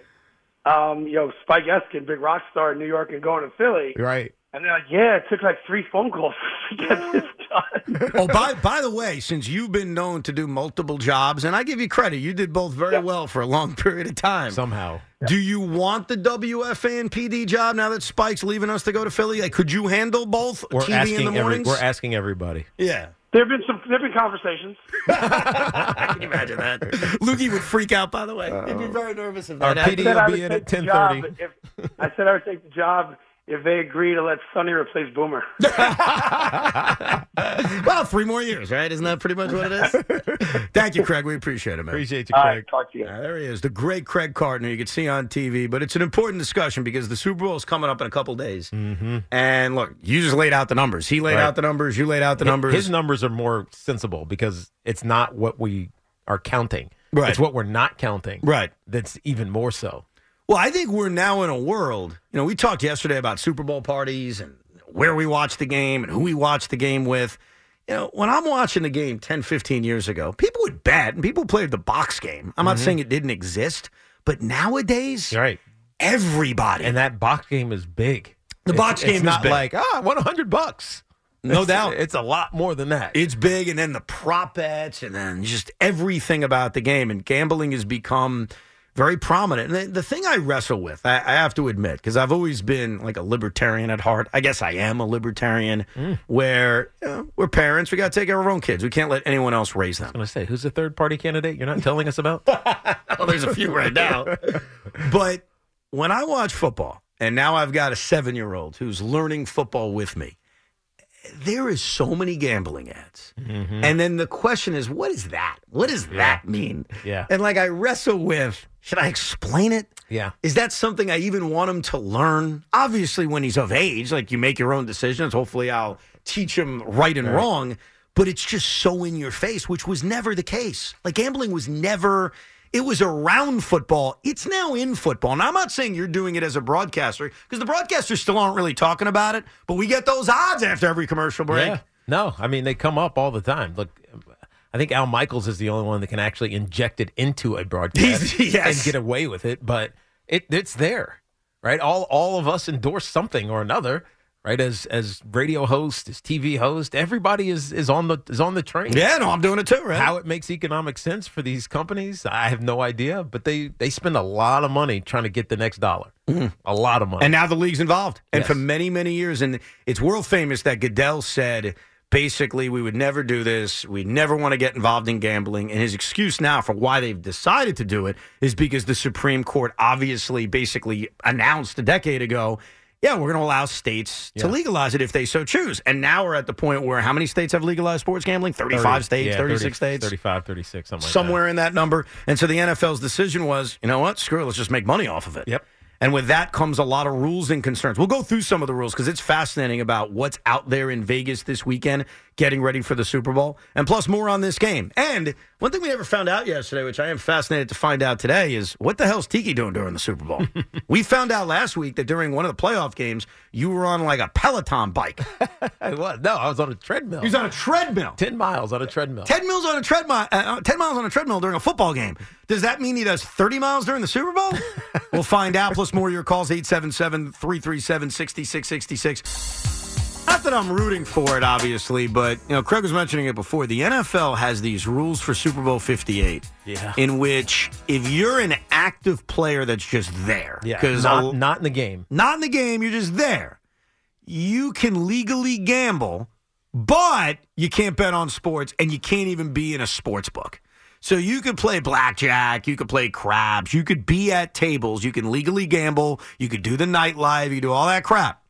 But if you even walk through a sports book, unless you have to walk through the sports book to get where you're going, like to a restaurant or whatever it may be, you get suspended. God, doesn't it feel inevitable that something bad is going to happen? Yes. It really does. Because you get into Vegas and you get into some of these. Celebrate and save at Ashley's Anniversary Sale. With Hot Buys, your choice of colors starting at just $3.99. Ashley Sleep mattresses starting at $2.50. Plus, receive a free adjustable base with select mattress purchases. And shop top mattress brands like Stearns & Foster, Tempur-Pedic, Purple, and Beautyrest Black with 60-month special financing. Only at Ashley. Subject to credit approval. No minimum purchase required. Minimum monthly payment, down payment, tax, and delivery may be required. See store for details. These monstrous buildings. You kind of don't know where you're going. You're just kind of like walking around. Well, and are we really going to be? You're on the casino But floor. are we going to be that nitpicky? Like someone literally walked through and sat down for 10 seconds, they're suspended? Is that literally what the league's going to do? Maybe. That's tough. The thing is, you don't know. Like I remember when I first went to Vegas, I didn't know what the sports book was. Like I kind of knew what it was. Like there's windows up there, but you're kind of like, all right, what are they doing up there? Like you can just kind of walk in, and I know the one at the Wingate, the Superbook, which I used to have a deal with, or I still have a deal with. Like when you walk in there, the most comfortable place to go sit down and hang out is the sports book. Right. There's these plush seats. They're awesome. They're big. They're comfortable. You got table service. Yeah. It's amazing. I know full well. So if you're a player and you're like, I just happen to be, here. Oh, this is a cool place to sit down. But see, that's the thing that would piss me off. If you're a player and you make the innocent mistake of sitting down on a comfortable couch. Right, and that's what it's going to be. Of course. Right. Are we really going to have the NFL police suspend that guy? Is that really a thing? Yeah, especially on Saturday when somebody dumbly has a couple drinks and goes, I'm going to bet this college basketball. No, but that's different. Well, hold on a second. There's a big difference between taking your wallet out and betting on a game and literally sitting down in a sports book and having that cost you 6 games of the NFL season the following year. Well, to be fair. Go ahead. To sit at these sports books with the empty seats, all of them, this week especially, they are all reserve seating. So good point. It'll be very difficult for somebody to randomly sit down unless they have a paid-for ticket. That's a good point. The only non-reverse. Hold on. You're right if that was me. You're right if that was you. All right. But certainly not right if it was Tiki, by the way. If you're a professional athlete, you don't think someone's going to take my seat, sit right here? I guess that could happen. Hey, you want to come hang out? Me and my boys have some drinks. I'll buy you some drinks. Yeah. And you're sitting in a sports book. That would... And they're FaceTime. They're like, hey, look what we're doing. We're up here with whoever. That's the dangerous part. Everybody with the video phone. But that's my point. That's why, I understand the rules and you want to be safe and you don't want what the NFL is afraid of, and I totally get it, because this is the thing that could bring the NFL down. Mm-hmm. The thing that could bring the NFL down is people not believing it's real. Yeah. People believing the fix is in. People thinking this is 1919 baseball all over again and we got Black Sox scandals. Yeah. You know what I mean? Well, I get why they want to protect against that. Yeah, I think the real issue is let's just say that Saquon Barkley is tight with Christian McCaffrey. And you run into Saquon Barkley. And Saquon Barkley is just like, Christian told me that they're going to do XYZ and yada, yada, yada. And that guy now goes and bets on it, and it's innocent.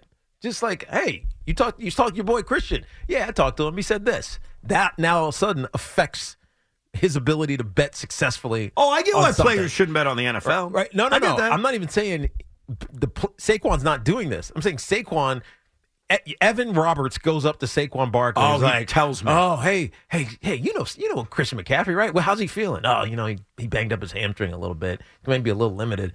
See, Saquon says this innocently because he's just kind of right. just talking to whoever comes up and talks to him. Now you, Evan Roberts, go and bet something on that. But that could happen anywhere. That doesn't have to happen in a sports book. But just think of it. Just think of everybody's in Vegas right now. I know Saquon's out there because he's on a plane with my buddy Alan, who was flying back to Las Vegas. By the way, on the plane was Snooki, too. Wow. The Jersey Shore. That's some plane right great there. plane. Yeah. It's like Snooki and The Situation and JWoww and Saquon. And, No spoilers on Family Vacation, Pete.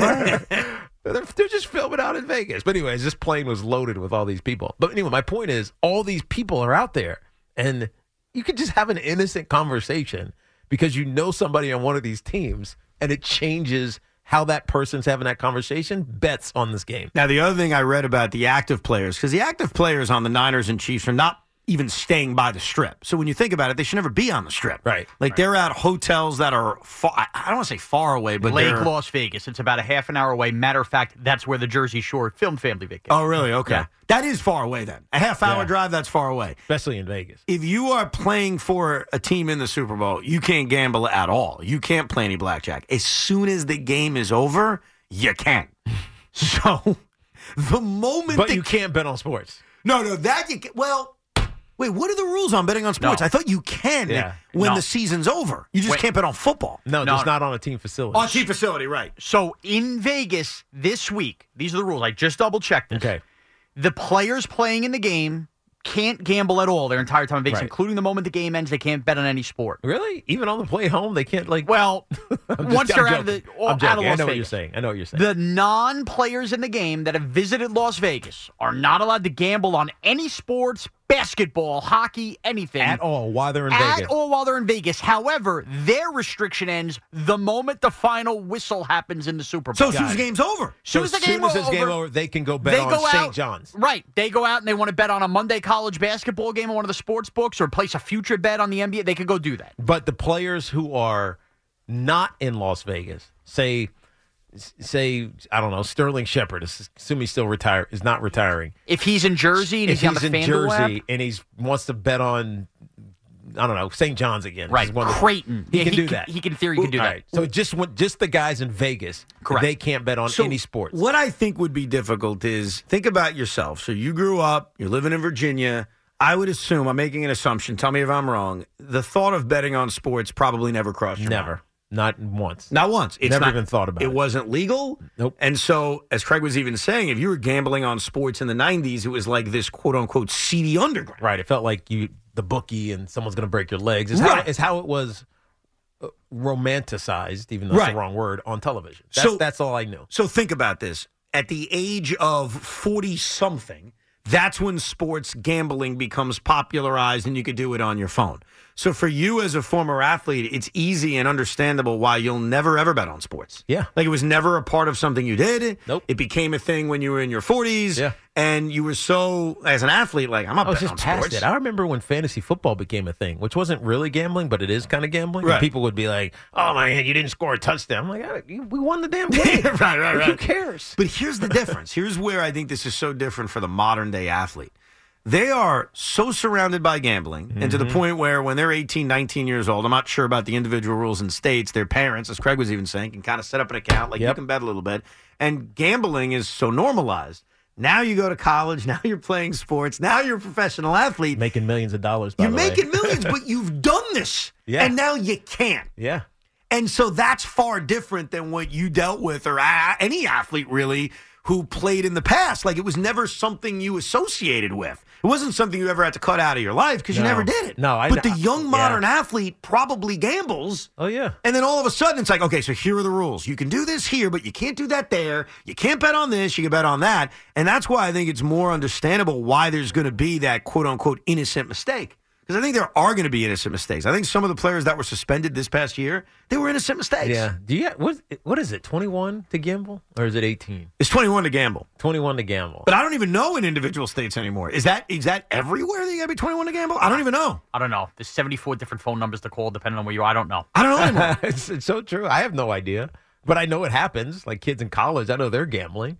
Right. It happens. Like, and they don't. Maybe they're using sports books or how they're getting around it somehow. Exactly. Let's not be naive. When did you have your first drink? When did all of us have our first drink? Were we really 21 years old?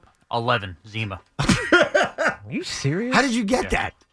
I don't even want to tell you because they will come knocking on my mother's door. Oh, your parents gave it to you? Yes. That's okay, by the way. That's how I had my first drink. Yes. My parents were very smart with what they said. They said, if we give it to you, it's less likely that you're going to run around and do something stupid when you're 17 years old in high school. Yeah. So it was actually a smart strategy, which I'm not against. So don't arrest my parents or arrest Sean's parents. Nowadays, that's not even a thing. No. Like, when did you have your first drink is not a thing. Oh, okay. It was when we were growing up. I remember I was at the beach my senior year in high school. How'd you get the drink, though? Just because we were at beach week. Okay. I mean, I had a drink. My girlfriend got so pissed off at me. You're going to ruin your life. You're done. And then I didn't get drunk until I was in college. My first year, my RA, Chip Roy, who's now a congressman down in Texas. I've heard of Chip Roy. Chip Roy, yeah, he's on the right side. But he doesn't mean right or wrong. Yeah. But he brought a pony keg to the dorm. So he was the RA of Metcalf, first right. And actually, were we right or left? First left, I think. First left. He brought a pony keg. And we just we were young and dumb, and it was awesome. Yeah, I'm doing a keg! Why do you say that's not a thing anymore, though? Like, you're saying that parents now just give their kids booze when they're 15? Is that what you're implying? I think parents are less stringent about it than our parents were. Really? 100%. See, I thought my parents, and in Sean's case, even though you're 11, that's weird. They were being smart in saying, if we give it to you, it's less likely that you're going to do something stupid. Kind of. Now, I agree my mom should have done it at 11. It was more like I'm dying of thirst and she was too lazy to walk back in the house, have a sip of this, and laugh as she spit it out. But her thought process was simply, you're not going to like this, and then it's going to stick with you that you don't like this. But it was Zima, and you put a Jolly Rancher in it, and it was delicious. I got to be honest with you. I was kicking back, but 2 years later, I was ready to go. By the way, speaking of booze, so I told you I was at Epcot this weekend. Yeah. I had a chocolate peanut butter beer. Oh, my God. What? Oh, my God. A little stout? Yeah. I was in America, too. I was at Epcot where they have all the countries. I was back at the American Experience. And I said, honey, I want to drink in America. She said, why the hell are we drinking in America? You can drink in America anytime you want. I said, I don't know. We're at Epcot. Let's drink in America. So right before you go into that American show at the American Experience, I went up and they had all these flavored beers. And I saw chocolate peanut butter. And I was like, hook me up. And, dude, it was splendid. It tasted like chocolate and peanut butter. It's like eating a loaf of bread, though. That's a heavy beer. It was heavy. It was heavy, but it was damn good, that's for sure. Let's go to Scott on Long Island. What's going on, Scott? Hey, how you doing, fellas? Yo. You know, I was just listening to you talking about players and when and if they can bet and how they can bet, and I think you can drive yourself crazy. Should it extend to family members? How deep into the family? Right. Should the player's father-in-law be able to bet? You know, should Taylor Swift be able? Not that she needs to. Well, if she did, I mean, that would really create like craziness around. Wait, hold on a second. Are players' relatives allowed to bet? Are their girlfriend? Like, what's the answer to that, though? Right. I don't know. Like, could Taylor Swift bet on the Super Bowl? I mean, why not? She's because she may have inside information from sleeping with a guy on the roster. Of course she does. Right. With the amount of money she has, if she lays a bet down, you got to be wondering why. No, but Scott, it's actually a really interesting point. Forget Taylor Swift; she's like the popular example. But if you're a wife or a brother or a cousin of a player in the Super Bowl, are you allowed to bet? I would think, yeah. Like the NFL can't enforce anything. Yeah, they don't own you, right? But it goes to Tiki's point of the information. Well, didn't one of the guys last year get in trouble because he was having someone bet for him? You're thinking of the college baseball guy that just came down. The coach of the college would call somebody else in Cincinnati. We're going to have 4 players sit today. Yes. He would place the big bet, and it was nobody related to him. They just found out this guy was placing an unnormal amount of money. I would think that's the rule. What's the rule, though? Like, if Taylor Swift, we'll use her as an example, bets on the Niners, doesn't that look like, maybe got information? But how do you police It's emotional insurance. That's me. That's what I do. Think about how many times you might read on X or Twitter one of these dumb bets. Like somebody bet $500,000 on the Niners to win the money line. And think about the people that would have that kind of money to place that. most of those people are probably in some high society where they know through a trickle down to some other players. So how do you police any of that?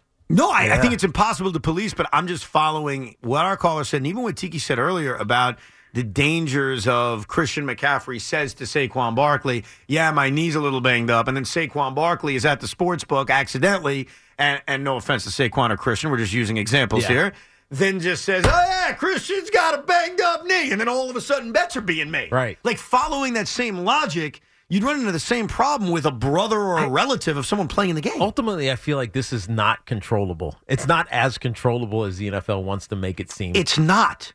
Like Right? the whole thing, I get why they're doing it, and I support the Supreme Court's decision, and I like that our state gives us the option to gamble, and I support the legalization of gambling. And look, as a father, I got to do a damn good job to make sure it doesn't infiltrate my sons. Like, that's on me to figure out, and I acknowledge that. But there is so much that can go wrong with this, and the league being in bed with it, and the league being in Vegas. Yeah. Like, there's a lot that goes along with it. We can't just whistle by the graveyard and say everything's fine. That's ridiculous. I'd be naive. Let's go to Mike in Brooklyn. Hey, Mike. Hey, what's up? Listen, ESPN starting its own sports book, I heard. So ESPN how can Bet. they do it? And they'll skew bets anytime they want. All they got to do is report something that, that'll change the spread. Yeah. I mean, Could that be a thing, Tiki? I mean, you think Could about that happen? You think about the sharps, like the guys that make the lines, and the information that they use and how they get it. If with ESPN, if they're like talking about all of the issues with teams, they really can set lines. Yeah. I mean, almost unfairly. Yeah. That is an interesting conflict of interest. But again, the ESPN, with all the networks, they're in bed with the NFL. Oh, dude. I mean, it's hundreds of billions of dollars. They're all in bed. Right. They're all sleeping with the gambling because it makes them a crap ton of money. Yeah. Craig used to say this, and I completely agree with him, and it hasn't happened yet. Major League Baseball, the sport of Major League Baseball, which we've talked about how they've kind of dipped in popularity. I even talked about it recently at this radio station that I feel, as someone that's been here full time since 2007, I feel like we talk less baseball today than we did 5 years ago.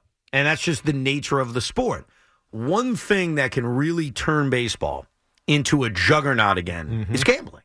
And Craig's always made this point because of the time in between pitches. And I have to admit, last year I was sitting at a Met game with a buddy of mine, and we were playing very small numbers. Okay, he was literally my friend. I don't know if I want to say his name now, but he was betting like $1 at a time. He was betting on every at bat. Every at bat, like the result of the at bat, correct? Or like the pitch. The at bat. No, that's impossible. The at bat, and so it would be like plus 500 for a base hit, plus 900 for an extra base hit, plus 100 for an out, plus 250 for a strikeout. And I remember he did it, and again, like ridiculously small numbers, which you better do, because if you pick up big numbers, that'll add up. And as I started playing along with him, I was like, holy crap, this is the future. Wow. This is the future. Wow. So you bet $1, you win 9? Yeah, if you happen to be right You're about the home run.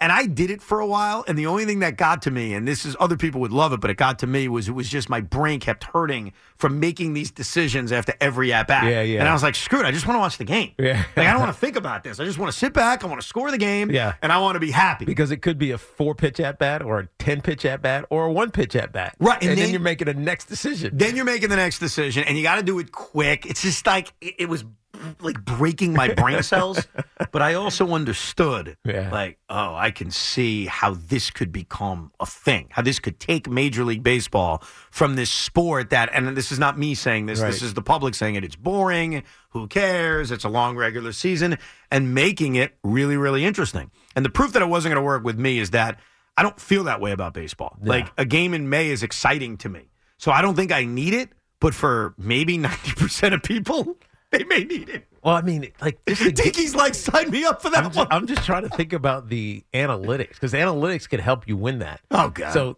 like, processing the analytics between each at bat. Yeah. That's what you would have to do to put yourself in best position to win. Or you're just making guesses every time But someone if you're comes just up. guessing, you're just playing a lottery then. Yeah, that's what right? you're doing. Right? But that's not fun. If you have because you can gain an advantage. Yeah, but there's a gainable advantage to be had. But do you think, let's use Sean as an example. Sean is going to sit there, and he does not have a gambling problem, by the way, but he bets on like 150 different things.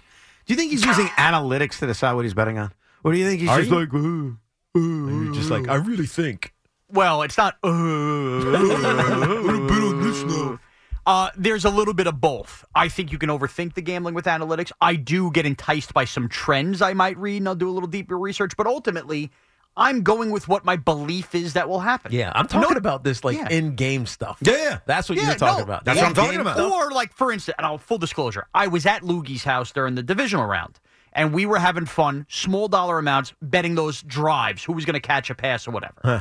And with each other. With each other. It was me, him, and a couple other buddies. Because I don't think you could do that on sports books, right? You don't bet on individual drives, can you? Oh, on FanDuel you can. Okay, I've never even seen it. So, and you get like juicy odds or whatever. So we would bet, okay, Niners drives coming up in that commercial break. Who's going to catch a pass? And we would each pick, or we would go in on one guy.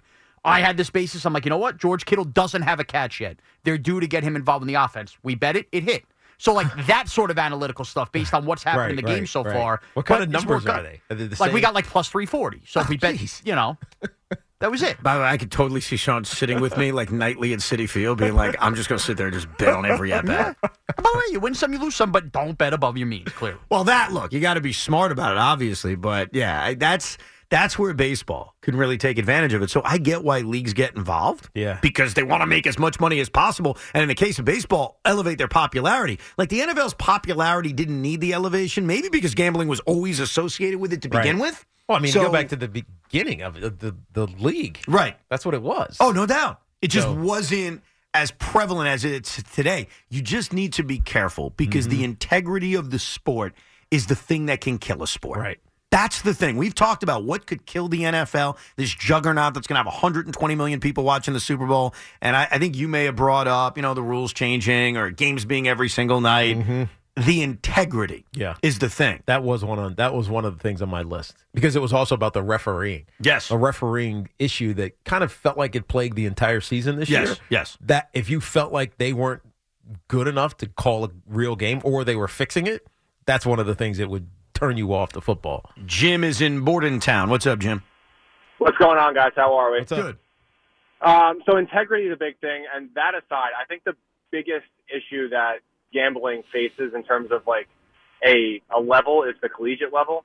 And I was talking on when I was on hold, but you could say that players are trying to throw games and they don't make enough money, but my point to this is that there are so many student body members that are privy to information, whether it's students that are in the training rooms, whether it's students that are working on the sidelines. So many of these kids can see who may or may not be playing, and not so much on a football game because one player might not, determine the outcome. Yeah. But on a basketball game, if there's someone working in the training room that knows right before a game that so-and-so is going to be scratched, like that can change the game. Friend text a friend. And boom, like you got a bunch of people that are placing bets off of what just happened in the training. Yeah, no, you're right about the college side of it because it's intimate. Like everybody's there. Like you're hanging out with the soccer players and the softball players. It's everything. The basketball team, everybody's all around each other. You all eat at the same spot. Right. So someone walks in with a cast on their hand. And it's, I don't know, the shooting guard. It's like, oh, well, I guess he's not playing. Well, it's also easier because college kids aren't making the kind of money that professional athletes are making. I mean, some of them are starting to get close. No, you're right. Like NILs has kind of changed that. Dude, when you did you see the thing? Who was this? Spencer Rattler? Is that the guy I just saw? Spencer Rattler just bought a Lamborghini. A Lamborghini. He's in college, dude. Yeah. Actually, I think he might be leaving college, but whatever. Right. He's in college. He bought a Lamborghini. So those NIL truck. deals are, Dude, they're real. Now, that may be part of a deal, but still. But NIL deals, when you think about it this way, help avoid the idea that guys and kids can be paid off to throw a game. Like the reason why the Black Sox scandal happened, I know it's 100 years ago, but it's something we should never forget. Like we should always learn from history, is that those professional athletes those big-time players felt like they were being squeezed by Charlie Comiskey. Yeah, they were weren't not making getting money. paid. They weren't making money. No. So I'm not trying to say I defend them or I defend Eddie Cicotti or Joe Jackson or anybody, but it was like, wow, someone's offering us a lot more money. Yeah. What do you do? It's hard not to have been enticed by it. By the way, I don't know if it's Cicotti or Cicotte or whatever it is, but he was a great pitcher for the Chicago White Sox who had a great career. Unfortunately, he threw the World Series. He was banned? He was banned. He was one of the 8 men out. Mm-hmm. When we come back, what workout is Tiki Barber going to do while he watches the Super Bowl? Plus, this beard continues to grow because Pete Alonso hasn't signed a contract extension. What have I told you? We have an update on the possibility that I can cut my beard because the Mets and Alonso work out a long-term deal now. We have an update, and we'll tell you exactly what it is when we come back. Evan and Tiki here on The Fan. Wishful thinking, Evan. How we doing? Evan and Tiki on The Fan. So here's the deal. I'm miserable. I'm a miserable human being because I have a rat growing on my face, which is this beard. I've also got hair growing out of my head that's uncontrollable. And it's all related to Peter Jefferson Martinez Aloysius Alonso. I want Pete Alonso to be a New York Met for the rest of his career. Not going to get into the debate on that. You know where I stand. I think if you have a half a brain, you realize the importance of it. So I want Pete to be here. And I put it all on the line by growing this stupid, disgusting beard out until he signs an extension. What I have been looking for over the last few weeks and last few months is a hint. Just a hint that it could happen. Because every night when I go to bed, I dream of something. And you know what I dream of, Tiki? Waking up and seeing that Pete Alonso is a Met for life. Yes! He signed a long-term extension and he's paid. Yes! I dream that whether it's the Mets text chat or it's Tiki calling me, or it's my dad calling me, or it's Loogie calling me, or it's my wife breaking the news, because she has broken sports news to me before, that someone's going to tell me, breaking news, 7 years, 250, Pete's Met. And I'd be so ecstatic for 2 reasons. A, I'm a Met fan. I want him here. And then B, I get to kill the rat that's living on my face. That's what you're dreaming of? That's what I dream of. And so yesterday, I had like a tease. They call it BB. They call it a CT. Yeah. I found out that Jose Altuve, who I have great respect for, signed a long-term contract with the Astros. Why is this a tease for Pete Alonso? I'm glad you asked. Why is it a tease? First of all, Altuve had 1 year left on his deal. Mm-hmm. Sound familiar, right? Yeah, Pete has a year left on his deal. Okay, similarity number 1. Similarity number 2. Who represents Jose Altuve? Do you know? I'm going to guess Scott Boras. Scott Boras. Oh. So the idea that Scott Boras doesn't extend, a lie. And by the way, Altuve's done this twice. This is the second time Jose Altuve signed a contract extension with a year to go with Scott Boras as his agent. And one quick thing, I apologize. When he signed that first contract extension, he dumped his agent to hire Scott Boras. To sign early. Just like Pete Alonso. To sign early. Now, go ahead. What were you going to say? I'm So sorry. my question is, Jose Altuve won championships and wants to be a Astro for life. Okay. Right? Pete Alonso hasn't won anything. Oh, and stop does he it. really want to be a Met for life? I hope he wants to be a Met for life. He may want to be an Astro. He could be. Pete Alonso once told me, looked into my eyes, and said, I want to be a Met for life. He said that. That existed. That happened. And it wasn't me and Pete in a private room. It was me and Pete and Craig at his charity event. Okay. He wouldn't just say it if he didn't mean it. Does he mean that with the sacrifice that comes with wanting and saying that you're going to be a Met for life? No, I never That said is a team-friendly deal. No, I never said that. Okay. He didn't say that. So Jose Altuve signed a team-friendly deal. I get that. My only point. Twice. My only This point. was only $25 million. It's No, Jose Altuve we're talking about. I understand. And by the way, I do want to take ownership over things I'm wrong about. I'd like to remind you when I'm right. I made a prediction about a month and a half ago that Altuve would get to free agency and Yankee fans would end up flirting with the possibility of signing him. I owe that. I was wrong. Congratulations. You get to chant F Jose Altuve for the next 5 years. Anyhow, back to the point. That contract gives me hope. And it should give all of us hope that it is not impossible to sign a long-term contract extension with Scott Boras as one's agent. Now, with that said, I promised you an update. Who else has done it? I just said Jose Altuve. Okay, other than Jose Altuve, who may be otherwise incentive to be a Houston Astro for the entirety of his career. Yeah. Anybody else? I'm sure I could find a few, but I'm very busy right now. I'm sure there's a few others. But I promised you an update on Pete Alonso signing a contract extension with the New York Mets, and I'm going to give you that update. Earlier today, the president of the New York Mets, David Stearns, was being interviewed by Foul Territory, and I want to commend those gentlemen because the best way to ask a question, and I work very hard to do this when we have our rare interviews. I do. And I get pissed off when I don't do this well. And whoever asked this question, it was AJ Przinsky. I'm like 90% sure it's AJ. AJ, I still think overall you're a douche, but great question. All right, so maybe I like you again. Very direct. So, ladies and gentlemen, enough of me talking. We will react to it.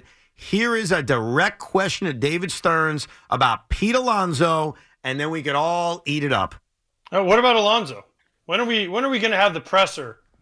David Stearns, you're up there, and you got a nice new number. What is he? Number 20 jersey in orange and blue. Pete, congratulations! You're a Met for life. Let's set it up for tomorrow. Can we do it tomorrow? Can you broker the deal? Sure, I can be in Port St. Lucie in about an hour and 45 right minutes. Now, you guys can broker the deal, and we'll set it up for tomorrow, and we'll be done with it. Do I get a cut if I broker it? How much? What's my cut? Ask Boris. That's Pete's decision. That's Pete's decision. Look, Pete's a really good player. He's performed on a big stage here for a long time. I know that. We all know that. I know how important he is to our fan base. I think where we are right now, where Pete is we're going to everyone's going to focus on this year. The best thing for us is for Pete to have a great year. The best thing for Pete is for Pete to have a great year. And then we'll go forward from there. But we're certainly, we're certainly invested in trying to keep Pete a Met. And I'm hopeful that over time we'll be able to work that out. I'm screwed. Yeah. You're getting no beard relief. I mean, let me be clear. We're not screwed that he's gone. Okay, I want to make that clear. I didn't get Pete Alonso's gone. That didn't sound very like we want him. We're going to do everything we can to keep him here. Wait, you got out of that Pete Alonso's gone?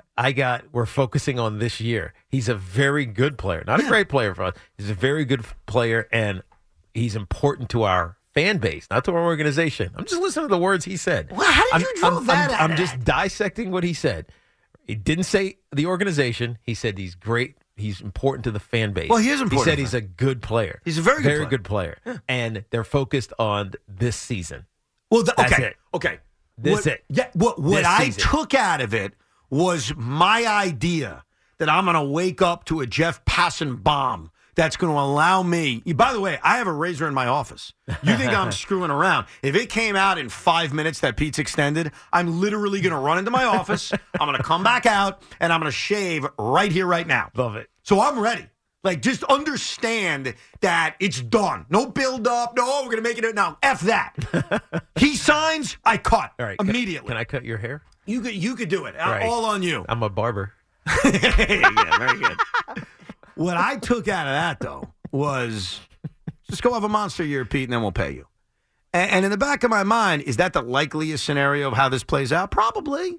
Probably the Aaron Judge thing all over again. It's exactly what we said with Aaron Judge. But But we also said it's exactly what the Mets can't do and shouldn't do. Don't drag this thing out and make it anywhere near contentious. Now, I don't think it's going to get that way because I think the Mets have more financial freedom to pay him what he wants or at the top end of the market because it's not going to be $40+ million a year like Aaron Judge got, but it'll be top end for first baseman. Right. And they're willing to do it if he proves it, and it's not going to get contentious, but you never know. Well, because when he gets to a free agency, someone could value him more. That's you just hit on it. That's why as much as you hear, even with Aaron Judge, it was kind of the same thing.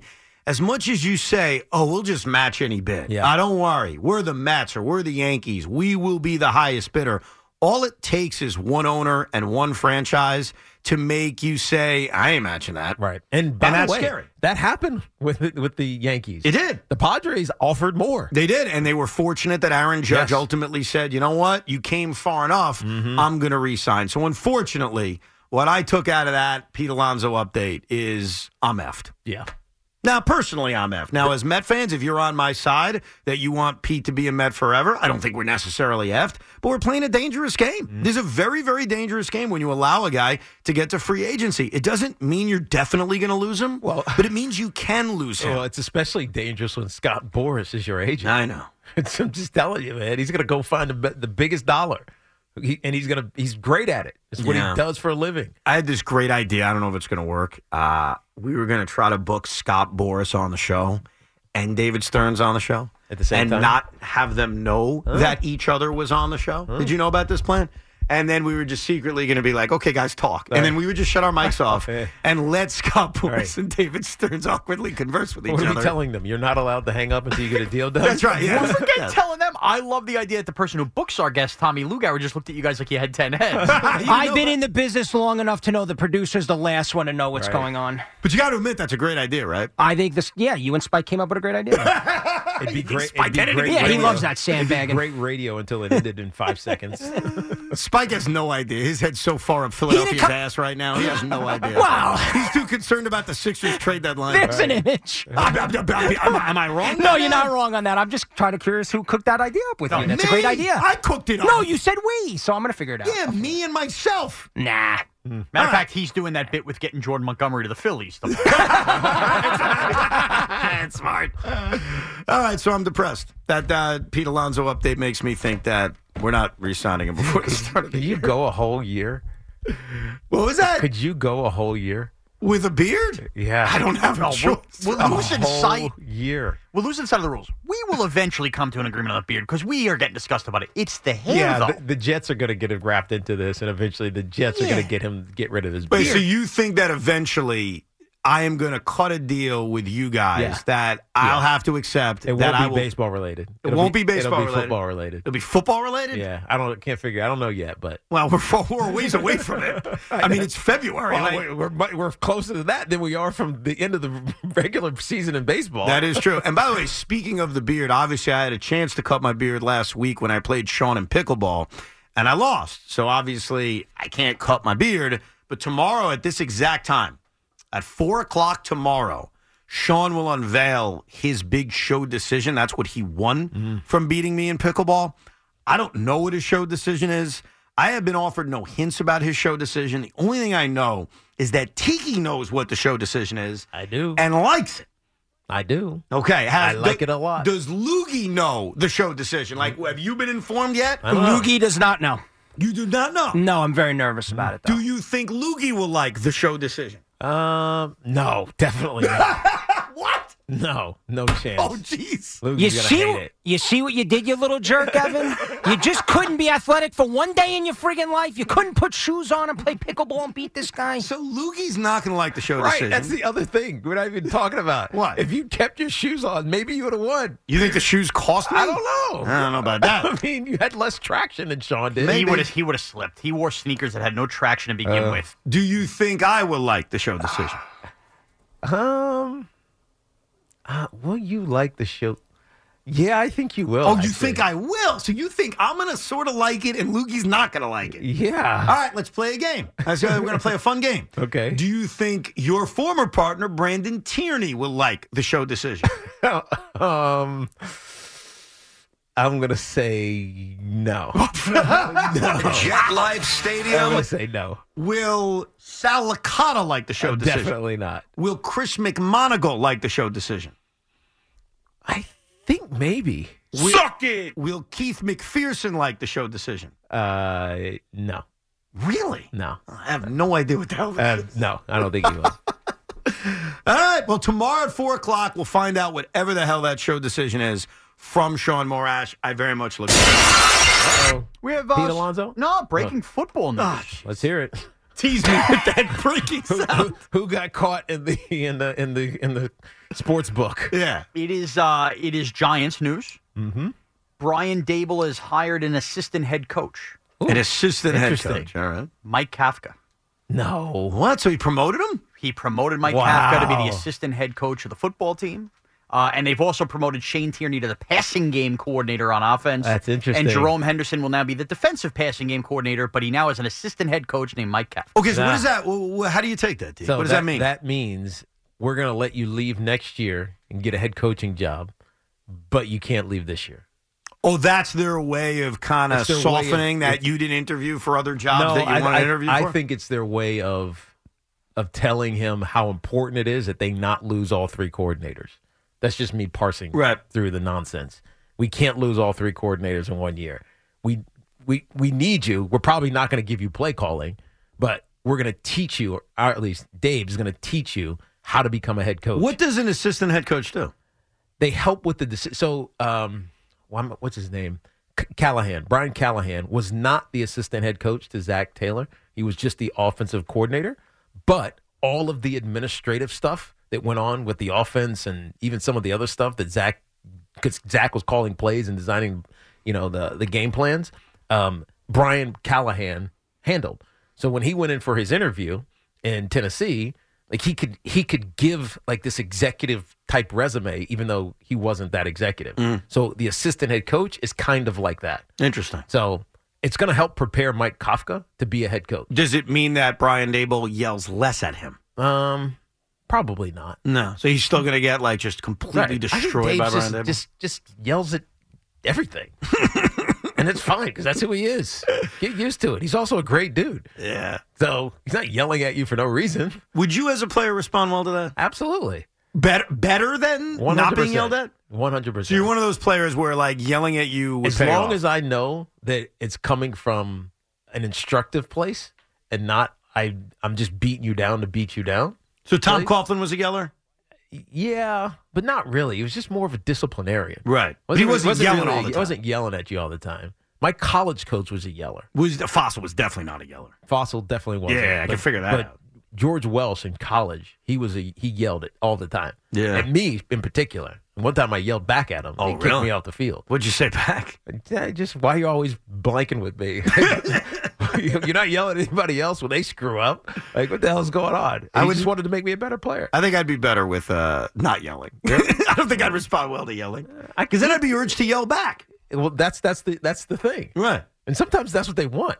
They want you to yell back? They want you to stand up for yourself. You think you're Daboll right. wants Kafka to basically yell back? I think that if you give an informed yell back, right? It's smart. It's not just emotion. Right. It's actual like logic.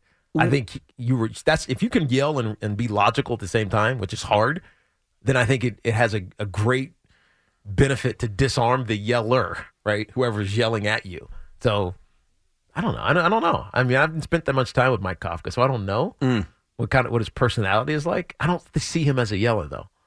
I don't think he would ever yell back. Right. By the way, one other thing that happened in the coaching circles over the last 24 hours, we'll get back to your calls in a second, is that Rex Ryan, who I had mentioned last week would be a great candidate for the Giants defensive coordinator job, interviewed for the Cowboys defensive coordinator job. So clearly Rex Ryan, to his credit, who's doing a fine job on TV, gets plenty of attention, makes a decent amount of money, is now showing you he wants to get back into coaching. He definitely wants to. But as a coordinator, because I thought for a while Rex was only as a head coach, and the truth was he was never going to get another head coaching job. No. His only way back was to go remind people he was a good defensive coordinator. He interviewed for the Denver job a year ago, didn't get it. Right. Now he's interviewing for the Dallas job, which is a damn good job. I felt like there was another one, too, in there that he also interviewed for. But he clearly wants to get back into coaching. Good for him. It's been a long time, though. 7 seasons we talked about? Yes, it ended in 16 with Buffalo, if memory serves correct. Yeah, so 7 seasons. That's a long time not to coach. By the way, Tiki, speaking of that, if you were a player on offense and your team made a move at defense, would you have known that your defensive coordinator left to be a head coach? Someone would have told me, I'm sure. So here's the context of what Sean is saying. You know where I'm going, Ev? No, because I do want to explain it because it's fascinating.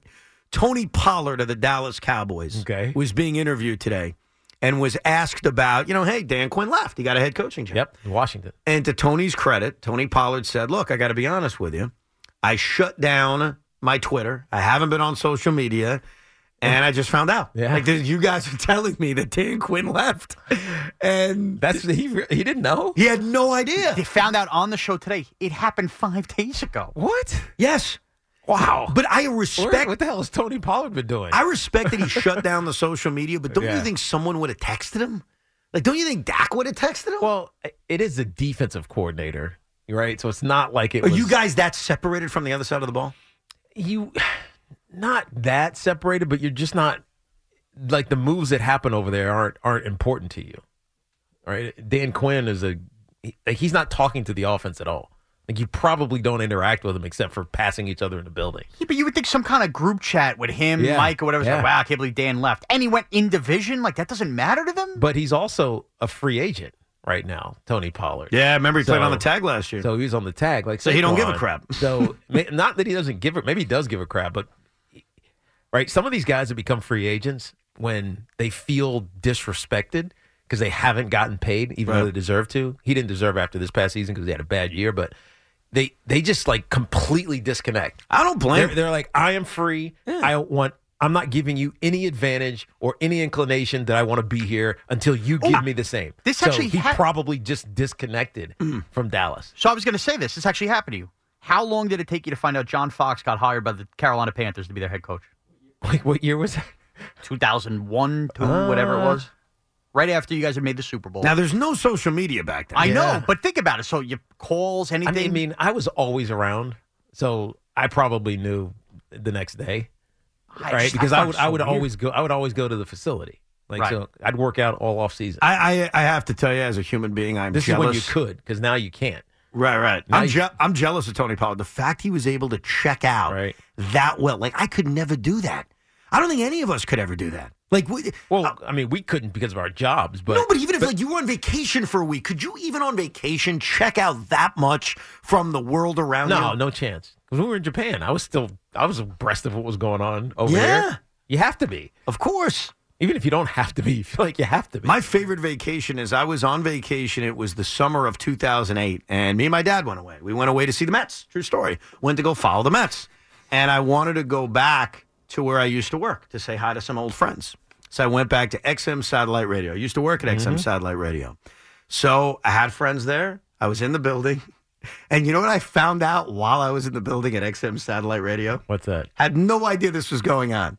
This is the way I found out about this. Now, again, I'm doing middays at WFN. I'm on vacation. I'm going to see the Mets with my loser. dad. You can laugh at that all day, but that's what we were doing. I'm in XM Satellite Radio, seeing my old friends. And then I get a real dirty look. Like, well, why am I getting dirty looks? Like, what the hell did I do? That was the day Chris Russo informed the fan that he was leaving to go to satellite radio. Oh, geez. And I was just coincidentally at XM just saying hi. And meanwhile, that's what happened. I get back in the car because my dad didn't come in. I was like, you're not going to believe this. What's going on? So I just found out that dog is leaving. Wow. But you knew he was leaving. Well, I heard the rumors from Neil Best kept writing columns about it. Yeah. But none of us really believed it was true. Like, it was just him writing stuff. And no offense, Neil, if he's listening today, like at the time it was just, I don't believe that. Yeah. And I think at the time we all thought Mike was the one leaking it, that Mike was the one that was going to leave or something of that nature. I'm trying to remember. But so, yes, it was rumored to your point. It's not like it came out of left field. But that's when that's when it became real. Sitting there in freaking D.C. at XM Satellite Radio. What are you laughing about now, Loogie? Can't call me a geek anymore, can you? I sure can. I'm going to go easy on you. All right. 2008, how old were you? 25 years old. I think it's very nice that you went on vacation with your old man. I appreciate that. The relationship between. But Evan. What? The Mets are in Queens. Why do you have to go on vacation to see them? Just because they were playing at Nationals Park that week. And then they went to Pittsburgh, and we drove to Pittsburgh. Two dumpy stadiums, let's be real. Dumpy Yes. What? Two dumpy towns, too, let's be honest. First of all, it was our first time our first time at Nationals Park, which opened up that season. And then PNC Park is a gem. What the hell are you talking about? I'm sorry, Evan. I love you, and I know Sean does this too. And I love sports. Let's not get that twisted. I will not go on vacation around sports. You do that, that's cool. It makes me laugh. It wasn't just sports. We went to Shanksville for the first time, which was very emotional. I went to XM to see some old friends. Is this where you Freedom's ashes over Gettysburg? You sprinkled their ashes? That's a different vacation. Gotcha. You're dead cat. You guys are both wrong. What? Evan is not wrong for going to see the Mets in Pittsburgh, in Washington. That's very cool. I think that's great. I love doing that. The problem is you don't call that a vacation. You went on a quick trip with your dad. All right, fine. Whatever the hell you want to call it. Bottom line was, I was sitting there at XM Satellite Radio when I felt that dog was, basically a two-face. No, That's not unfair. But I found out that Wasn't Dog he- was, Wasn't he like kicked out of here though? Did Mike not want him? No, you really want to get into the details of this? No, not really. No, he left. He decided to leave. And by the way, because Mike didn't want him. No, that wasn't it. Okay. They probably started hating each other at that point. But That's kind of what I heard. That's what I remember. Wait, that Mike kicked them out? That they hated each other. Well, yeah, they hated each other. And so Sure. something had to give. Yeah, but we didn't know he was going to leave and go to XM to take more money. Well, By the way, I mean- he's still there. It's like someone that cheats on you, but then you marry them. So Dog cheated on us with Satellite, but they've had a great relationship, and now you look back on it and you're like, you know what? But he left. It's okay. He wasn't like working there when he wasn't here. Thank you, Tiki. The best part of that story is that Evan also found out he wouldn't be replacing Dog because it was his dad who told him Dog was. Wow, I never thought that. Let's go to Joe in Milford, Connecticut. What's up, Joe? Hey, guys. Evan, you got a big problem, my friend. What's up? Well, David Stern is doing you ugly. By the time they sign Pete Alonso, you're going to have enough hair on your face.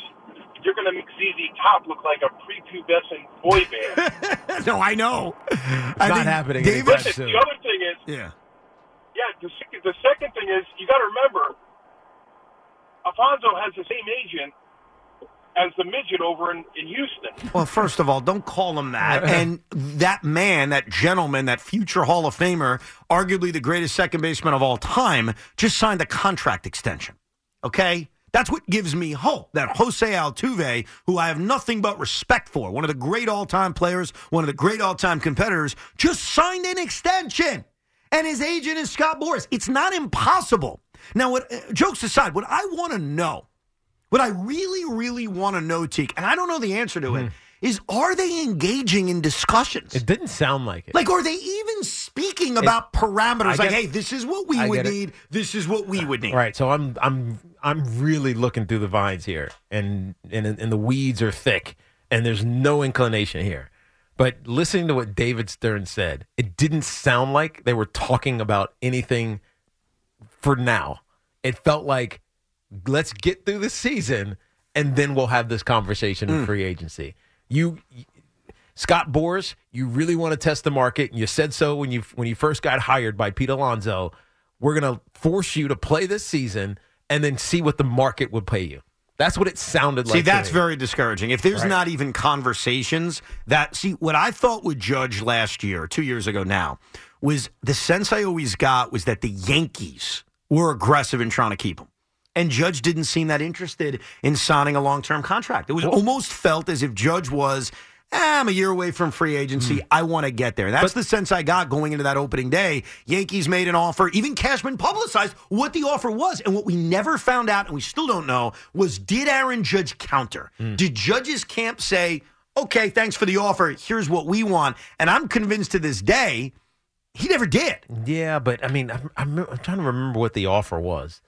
Cashman made it public on opening day, I know, remember? and I just don't remember what it was. But I think it was like 2-something. But it's a far cry from where it ended up. Correct. So because Aaron Judge had 60-some-odd home So runs. I think it might have been one of these situations where it was so off of what they were thinking. It's like we can't negotiate. By the way, that's fine. Is that discussion even happening? With Pete? Yes. I don't see.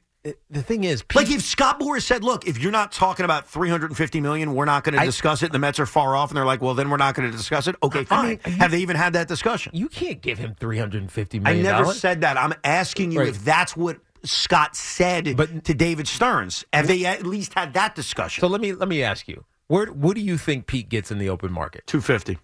Exactly. So when we were talking about Aaron Judge, it was much more than the $250. Well, he's a better player. I get that. Of course. So it was in the $200 or $360 million range is what everybody was thinking. And so when the Yankees released this number on opening day 2 years ago, it was like, man, you were so far off what even we as lay people were thinking. Right. So that's insulting to Aaron Judge. So why is he going to have a conversation with you when you're insulting him? So here's what I do know, in all seriousness. I know that the Mets made an offer to Pete Alonso. This is like a year and a half ago, so it's very, very old news, that Pete's camp was insulted by. That it was like, are you freaking kidding me? What was it? It was under 2? Yeah, it was under 2. It was basically Brandon Nimmo's contract. Oh, wow. Okay, and so their camp didn't respond because it was like, you're not even close. Right. And so I think that's what happened with Aaron Judge. Now, I agree with you. Now, the question is that happening now? That's what I want to know, because what I'm telling you, what I just told you, is old news. It's a long time ago. Yeah. It's almost irrelevant. Maybe it's an idea of how much more he wants. Yeah. But my point is, are there discussions? Because the one thing that can't happen, Tiki, is you can't make a deal if no one's having conversation. But it sounded like with Stern, and again, he may just be a great poker player.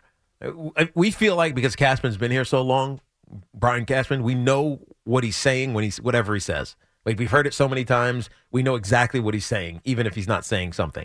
Whereas with Stearns, we don't know what he's saying. Right? He could be legitimately saying, yeah, we kind of are agreeing to push this thing to the end of the season, or I'm throwing you off the scent, so you have no idea what's going on, and we're secretly working on this behind the scenes. Right. We don't know.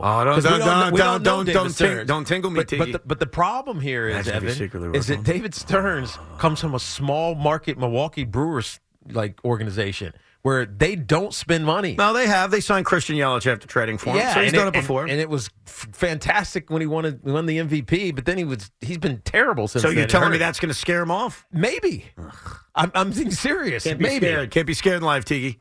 Oh, my God. What I know would you do, love him because he's a New York guy. And I love him for a lot of reasons. I love him also. By the way, I'll tell you another reason why I love him. He managed a great small market organization. Oh, And they made Stearns? the playoffs. He turned it around in 3 years. It's like, all right, he's that guy.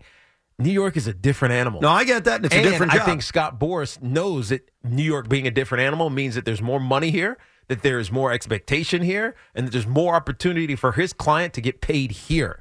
And so David Stearns is not going to get taken advantage of. No, I get that. Look, the reason why I love Pete Alonso, and it makes perfect sense as a Met fan, is I've had too many of these guys taken away from me, and I'm sick and tired of it. I'm sick and tired but that's of emotion. it. No, okay, well, emotion's a big part of being a fan. Of course what do you it want me to is. tell you? But David Stearns can't afford to be a fan. No, but sometimes decisions have to be made because they're smart. They have to be made because you're trying to win. But then there's a part of your decision that has to be made to keep people happy. And let me tell you the dead honest truth about Steve Cohen. The main reason I was excited Steve Cohen bought the Mets was not stealing Juan Soto from the Yankees or signing this guy from Japan or signing that guy. The reason I was deeply excited when you broke the news, you broke that story that Steve Cohen was buying the team, is so that crap like elite players leaving doesn't happen again. Yeah. Okay? Tom Seaver doesn't happen again. Darryl Strawberry doesn't happen again. Jose Reyes doesn't happen again. Zach Wheeler doesn't happen again. And by the way, I'll say his name, and I'll say his name even though I know they made the right decision to let him go. So Jacob deGrom doesn't happen again. Like, Pete Alonso is Jacob deGrom on steroids. You want to know why? Because with deGrom, I understood it. I understood the concerns about his health. I'm not an idiot. Right. I got it. I understood the idea of maybe he doesn't want to be here as much as we think. In Pete Alonso's case, there's no sign that he isn't going to be the greatest position player that ever played for this team. There's none of that crap. No, there isn't. So I don't want to hear it. There isn't. But we always bring this up in football. It comes up so often, it's almost nauseating because maybe it's true, maybe it's not.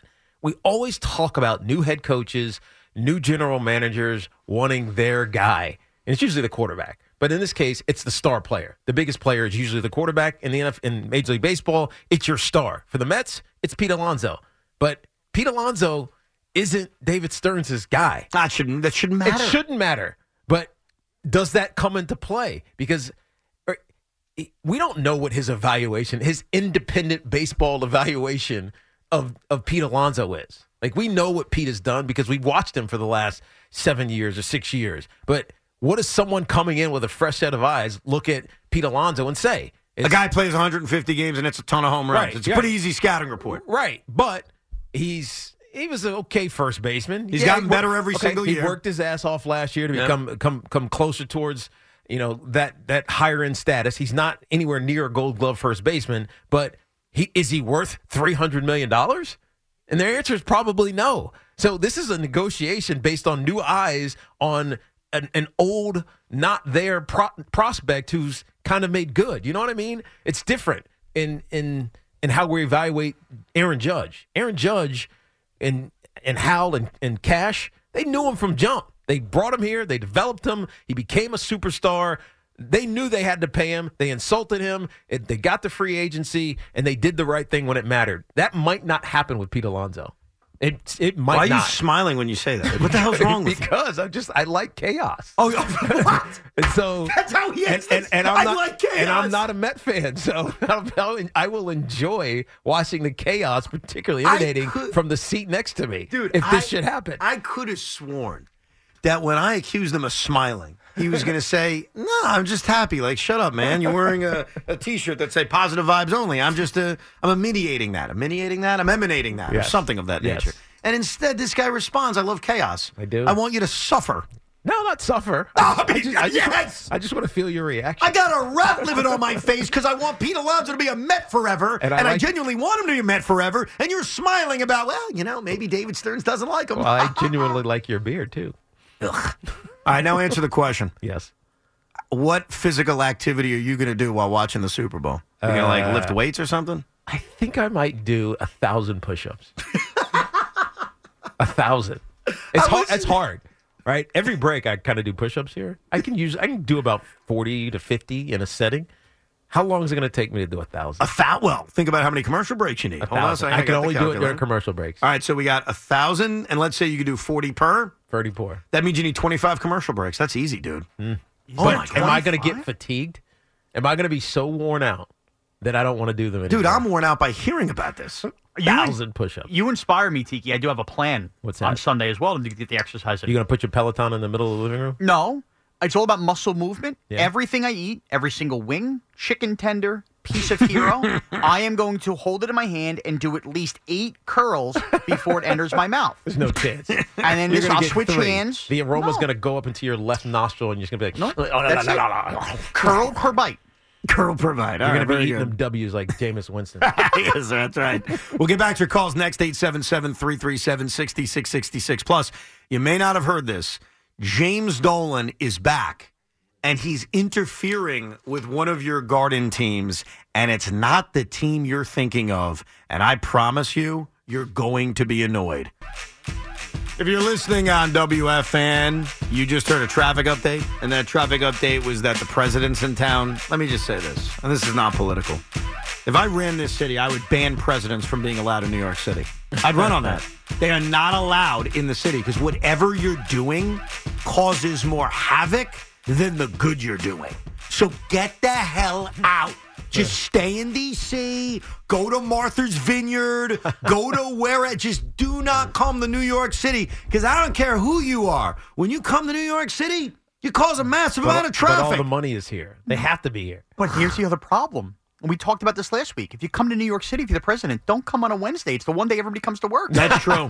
That's a good idea. You know what? I mean, let me change that. You're allowed in New York City if you're the president. It can only be on a Saturday or Sunday. Right. That's it. Or Friday.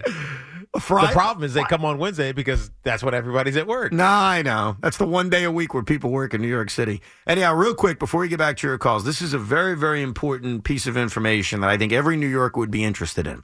And for the hockey fans out there, really, you're going to want to perk your ears up because this affects you directly. But I think every New York fan will be interested in a report that appeared on TSN concerning the New York Rangers and the trade deadline. Take a listen to this audio and take a listen to why the Rangers may not be willing to trade a first-round pick this season. I understand the Rangers want to add before the deadline, but there are some complications that might get in the way. Yeah, including their first-round pick in 2024. And you're right, the New York Rangers would like to add a forward. I'm told that they did make an offer on Elias Lindholm, formerly of the Calgary Flames, now the Vancouver Canucks, but that offer clearly wasn't accepted. James Dolan, the owner of the New York Rangers, wants to protect the 2024 first-round pick so that the Rangers can be part of the spotlight at the draft in the Sphere, because Dolan is also the owner of the Sphere in Vegas. Doesn't mean that GM Chris Drury can't use another first-round pick, maybe in 2025, or acquire one, but the Rangers want to be part of the spectacle in Vegas. This could be the first time ever the location of a draft could have an impact on a team's roster decisions. Hold on a second. So I didn't know this, but the NHL draft next year, or this upcoming year, is at the Sphere. Yes. Is it the Sphere or the Sphere? Sphere. So I said it right? Sphere. Sphere. Sphere. Now, I think the Sphere is completely badass. I think it's awesome. Like what they're even doing this week at the Super Bowl. Every night they're changing it into a different Super Bowl ring, or maybe they're doing it every 5 minutes. Although they had the problem today. What would happen today? Somebody climbed on top of the sphere and couldn't figure out how to get down. How do you climb up there? How do you get up there? It happened. They had to basically shut down the whole area. Oh, I don't know about that. Did the guy get off? I think he still could be trying to get down. It's Are an you ongoing serious? thing in Vegas. Well, yeah. I don't want to laugh about it. I hope he's okay. I know, dude. You could die falling off that thing. Of course. I'm assuming they have something coming to help him. Well, all I know is I think the Sphere is badass. If I'm ever in Vegas again, I want to see the Sphere. So I give Dolan credit. That's a wonderful place. He's telling his general manager. In a year in which the Rangers, I would make the argument, and maybe we'll have this discussion a different day, that the Rangers are the New York sports team closest to winning a championship. Mm-hmm. I could make that argument. In fact, I would make that argument. You're telling your general manager you can't trade a first-round pick this year, not because I love the draft, not because I love some of the kids being available.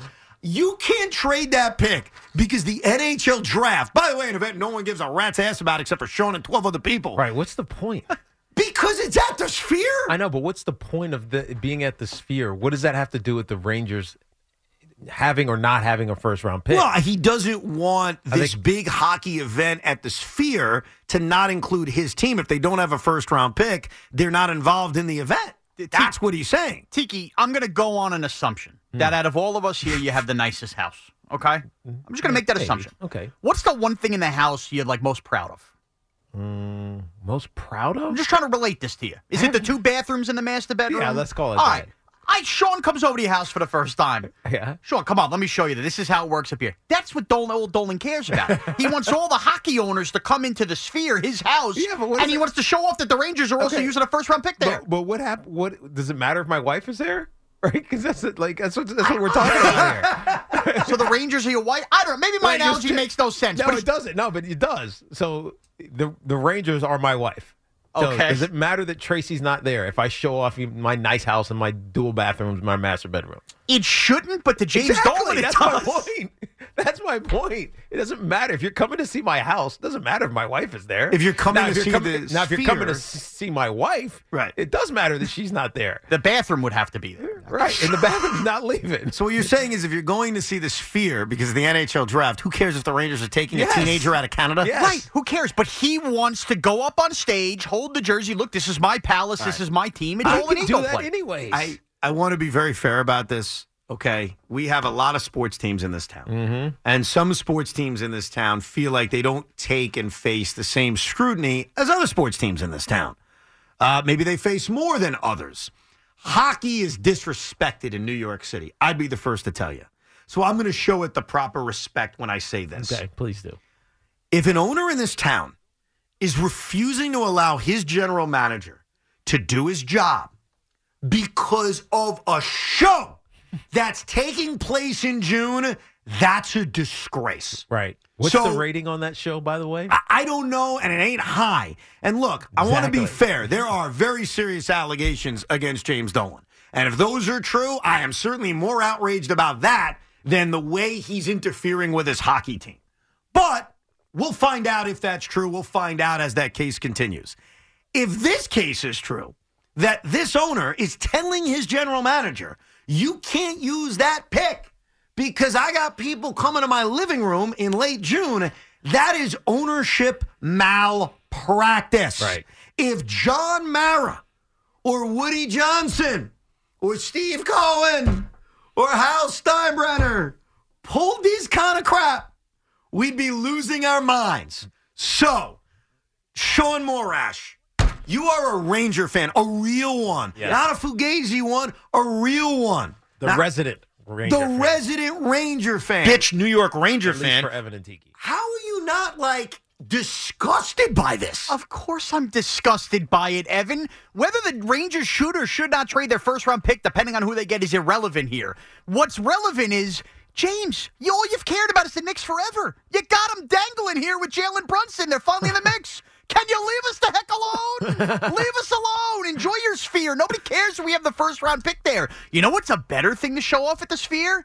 Have the whole current team come up hoisting the Stanley Cup like one giant middle finger to every owner in the sphere. That's true. So how about do that? How about go all in for a championship? It's been 30 years. How about embrace the fact that this could be the spring of 94 all over again? Stop worrying about picks because you built a giant snow globe in Vegas and you have a useless event coming there. Very good. I'm proud of you. Yeah, good job. Could you imagine if, because right now John Mara gets, and I've told you about this, Tiki, there's a lot of Giant fans that don't trust John Mara. They think he's like meddling behind the scenes because he wants Daniel Jones to be the guy. Yeah.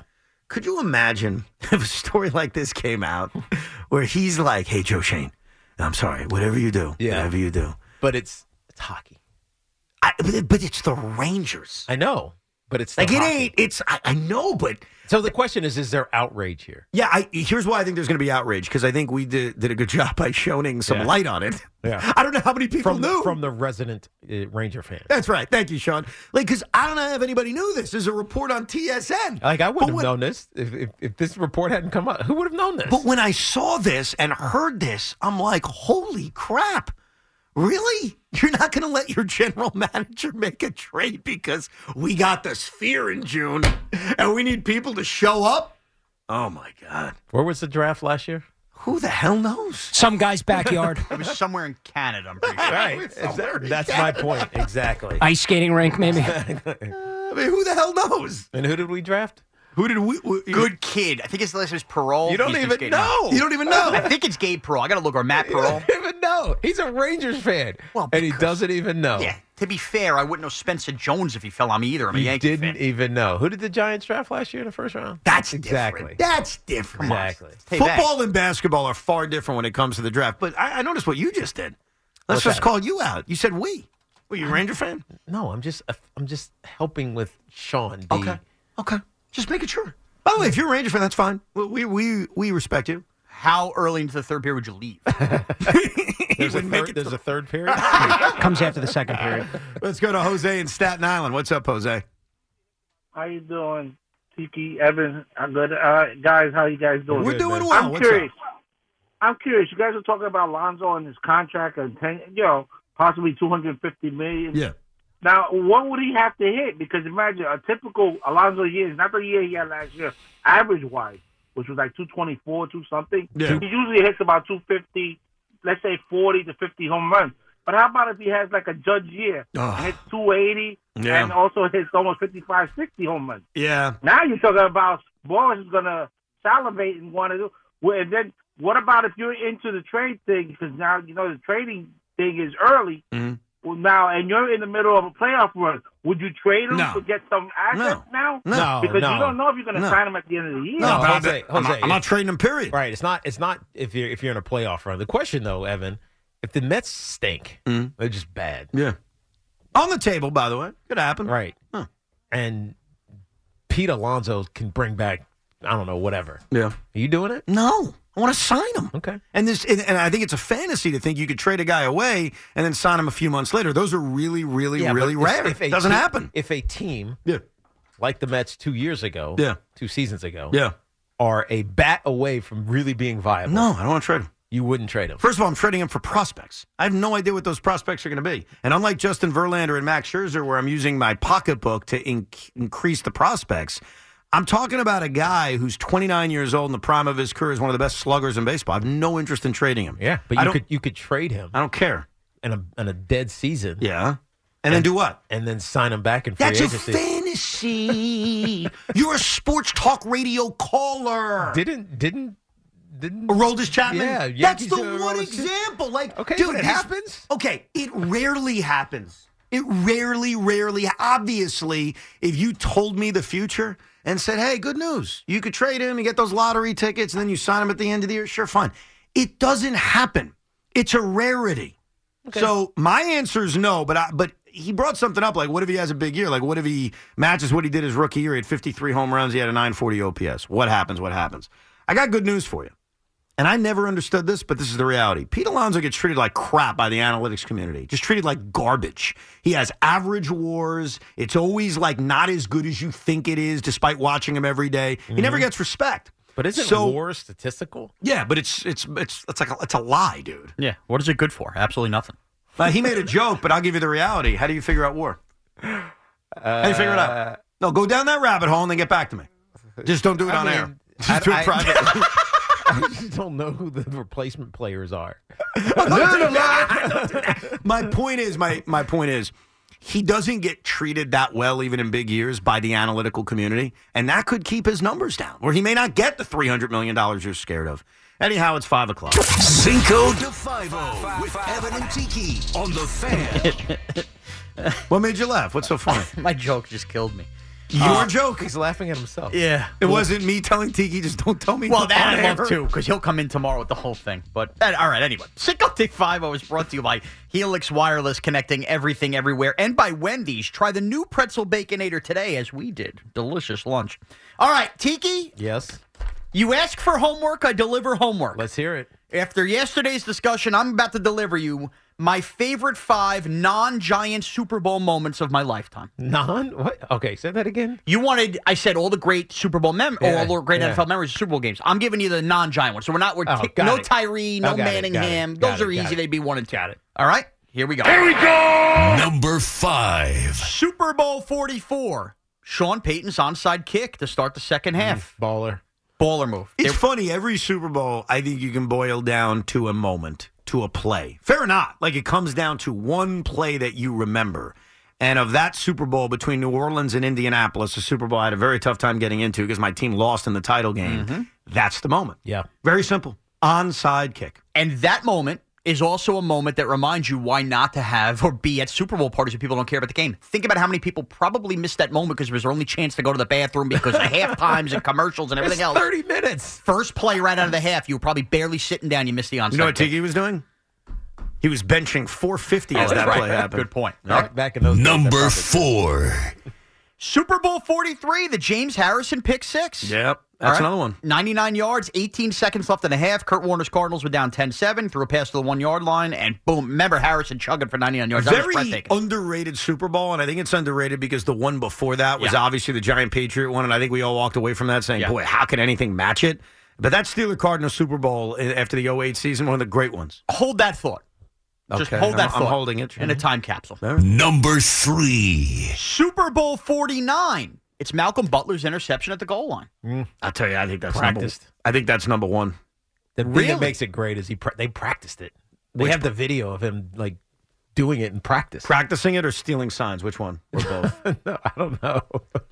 Just stealing the ball. All right. Put it this way, that's a legacy moment. Yeah, I think that, to me, if I'm doing I think that's number 1. I'd be surprised what could top that. Go ahead. All right, here we go. Number 2. It's Super Bowl 34. It's Kevin Dyson getting tackled at the 1 yard line by Mike Jones. That's number 2 for me. That's a good one. Yeah. That's a big one. And to be honest, I was a 7th grader when this moment happened. I knew I loved the Giants. I was raised to love the Giants. I had watched so many Giant games. That was the moment where I truly realized how in love with football I was, not just the What Giants. kind of sucked was he gets in the end zone. They kick the extra point. We would have had at that moment our very first overtime Super Bowl game, which we had to wait another decade and a half for. Right. And by the way, same playoffs as the Music City Miracle. It was a great run. All right, here we go. Number 1. Number 1. We go back to Super Bowl 43. It's the Santonio Holmes toe drag touchdown in the final So moments you're of the going game. 2 plays from that Super Bowl. So that sets up what you were saying, Evan.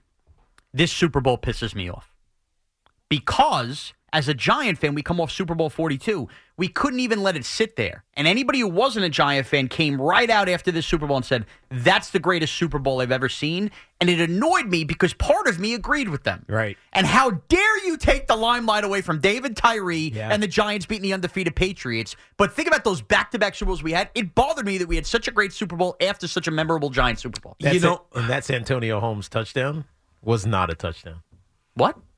His back foot never touched the ground. His back foot was on top of his pointed foot. Really? Go look at it again. Well, Tiki's clearly been down that rabbit hole. I trust him. Because it's the wrong throw. Ben Roethlisberger makes the wrong throw. I'm serious. The tight end is dragging. He should just throw it to the tight end. Instead, he fires it into this little keyhole of a shot to get it to Santonio I see Holmes. what you're doing here. And it pulls him off the ground. Yeah. His left foot is on the ground. His right foot is on the back of his left foot. I see what you're doing here. So. No, you got an agenda. What's my agenda? You got a pro-Eli agenda. I see what's going on. I was at that Super Bowl, actually. Yeah, you're saying it's a bad throw by Ben. They shouldn't have won the game. And if you take that championship away from Ben, Eli's better. That's what you're doing. He was also a Kurt Warner teammate. He wants to have Warner have another ring. That too. Yeah. I wasn't better with the Arizona Cardinals that game. You got a whole agenda going on. You got a pro great Kurt Warner. story on what's the wide receiver? I'm forgetting his name now. Anquan Bolden? No, the other one. Larry Fitzgerald. Larry Fitzgerald. The other one? The Hall of Famer. The Hall of Famer, yeah. So that is Cinco de Five today and every day 5 o'clock. Yeah. But that list is just another reminder that Evan is so wrong when he says we've already had our last football Sunday. Think about all those moments that technically shouldn't count because football's over. What's your favorite moment? Well, a favorite is not the way it's favorite? Yeah, your favorite, memorable? most memorable moment. Okay. From a Super Bowl. So it's not my favorite, but I'm a wrestling fan. And sometimes the heel winning just sticks with you more than the face finally accomplishing it. Right. Like last year, I got to tell you, one of my favorite WrestleMania moments of all time was last year. Seeing Roman Reigns beat Cody Rhodes. Oh, it cracked me up to no end. My son was upset. Everybody on social media was upset. Cody. Like, I loved it. Now, I didn't love what I'm about to describe, but sometimes the heel winning is most memorable. He nailed it. Okay. The interception. The Seattle-New England Super Bowl, in which if you just hand the ball off to Marshawn Lynch, it's likely that those evil sons of bitches lose. And that interception was like the ultimate heel move in which you're stunned. Yeah. Like you're sitting there like, are you effing kidding me? Yeah.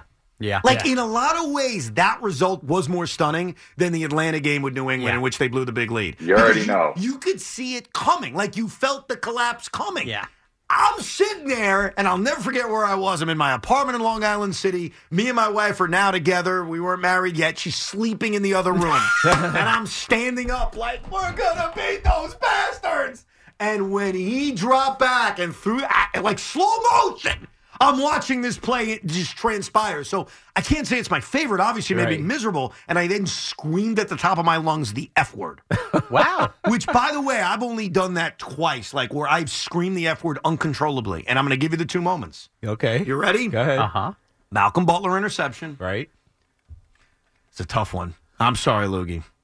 Alex Gordon home run against J-Riz Familia on the quick pitch, game 1 of the 15 World Series when they tied the game. Those two moments caused uncontrollable, like not sadness, just F! And my wife was like, what the hell is happening? And by the way, those two events not separated by that much time. No, you're They were right. within like 10 months of each other. And not to dangle you a little further with a bad Met moment, but that moment, the Malcolm Butler touchdown, also created the NFL's version of the Andy Chavez catch, which is the Jermaine Kearse catch. Completely forgotten. Completely forgotten. Yeah. If the Seahawks win that game, the Kearse catch gets ranked up there with the Tyree and Holmes catch as the greatest plays in Super Bowl history. 100%. And by the way, on that note, I want to wish a very happy birthday to Andy Chavez. Oh, how it all ties together. Nice little bow. How do you know that? I don't know. Thank you, Sean. Seriously, how do you know that? My favorite Super Bowl moment, though, I don't know. Like, that's the funny thing. I think the heel winning sometimes jumps out at you more than anything. So my most memorable moment, because I was a Washington fan back then. Yeah. Right. So Joe Theismann had won in 82 season, 83 Super Bowl. Damn, you're old, man. Right. I am old. But that was the John Riggins one. Remember the jersey getting ripped off? Yeah. Like everybody remembers that.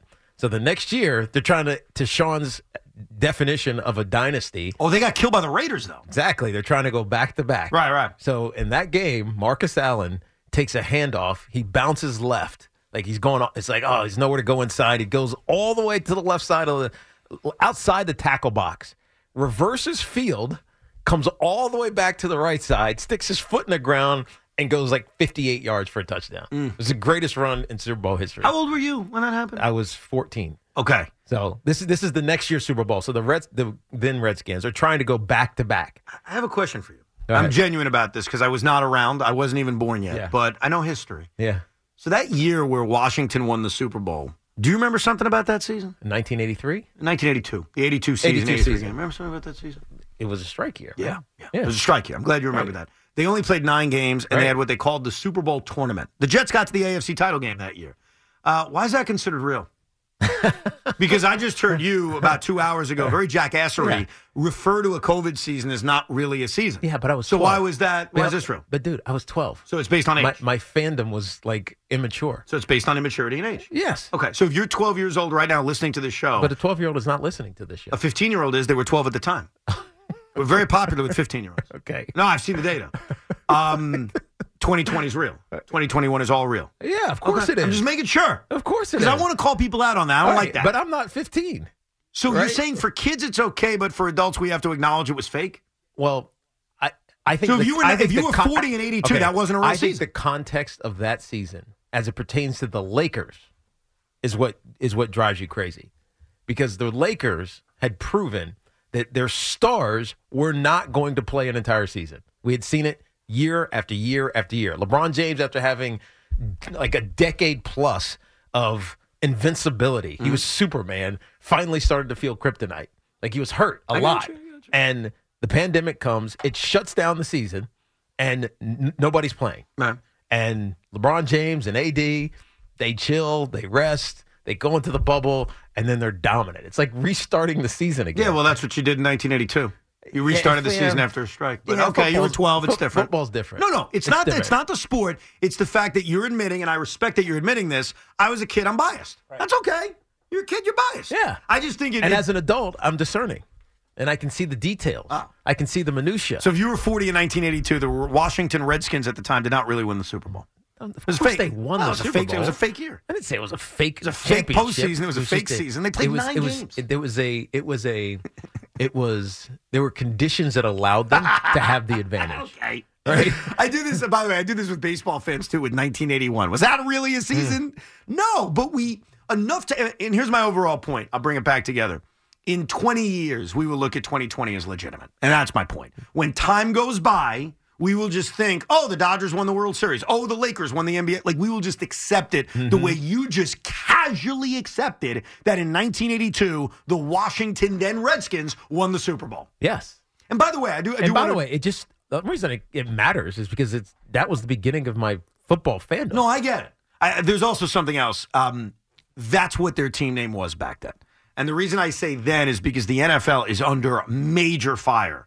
Because on social media, they were respecting their history and like blacked out the Washington logo and referred to them as the Commanders in the Super Bowl. The Commanders. But they just weren't. That's like calling the Brooklyn Nets. That's calling the New Jersey. I'll give you one that's less offensive. Right. The New Jersey Nets went to the finals, not the Brooklyn Nets. Right. So, so it'd be like saying now, back in, what year was that? 98? 99, right? The Brooklyn Nets. 02-03. 02 and 03, just to be fair. Right, so the 02 New Jersey Nets. Yes. It would be like calling them the 02 Brooklyn Nets. Yes. Went to the NBA Finals. Like, we get why they changed the name, and I'm not arguing that, but we have to understand that that's not who they were. We can't call them by a different name. Yeah. Same thing with the Guardians. Like, they weren't the Guardians when they choked all those World Series. They were the Cleveland Indians. We'll never look back at the Cubs-Guardians World Series. No, we can't. We can't. Right. And I don't think that's being offensive. I'm not trying to be offensive to anybody. I'm just understanding that that's what it was. It's changing history. Yeah, we can't change history. We got to at least refer to it that way. But anyhow, the whole point is your Super Bowl as a kid fake. Yeah. It doesn't count. Right. And by the way, that was the Washington then Redskins chance to become a dynasty because they won one 4 years later. Right. But I don't know if that fits. No repeat. Got to win back-to-back. No. Oh, okay. No. They would have won back-to-back. So 3 and 6 years, So basically? it had been 3 and, 1, 2, 3, 4, 5, 6 years. 3 and 6 years. Is that dynasty? Core of the team the same, quarterback the same? Not really. Because it was Theismann, and then Theismann was gone. Nope. It was Jay Schrader. Then it doesn't count. But you know what's funny with dynasties? So the Kansas City Chiefs obviously have a chance to win a back-to-back Super Bowl. Really, really cool accomplishment. Plus they won in 19. Plus they were in the Super Bowl in 2020. So that's 4 Super Bowls in 5 years. They have a chance to win 3. Their roster is not the same as it was 4 years ago. Like, that's just the modern the NFL. And it's the same thing with the Patriots. Like, look at all the changes over the years between the 01 one. The quarterback was the same. The quarterback and the coach are the same, but is that everything? Like, a wise man once told me you have to build a team ass first. Well, if the ass is different, then is it really a dynasty if it's a different team? Kelsey and Chris Jones are still big parts of that ass. Core 4. I get you, but what's that cutoff? Like, how different can the team be? Look at the Astros, by the way. I'll give them as an example because they didn't win the back-to-back World Series, but their roster today, Yordan Alvarez wasn't on the 2017 team. Kyle Tucker wasn't on that team. Framber Valdez, but it's the Astros, and because of Jose Altuve. You were ready. That was very impressive.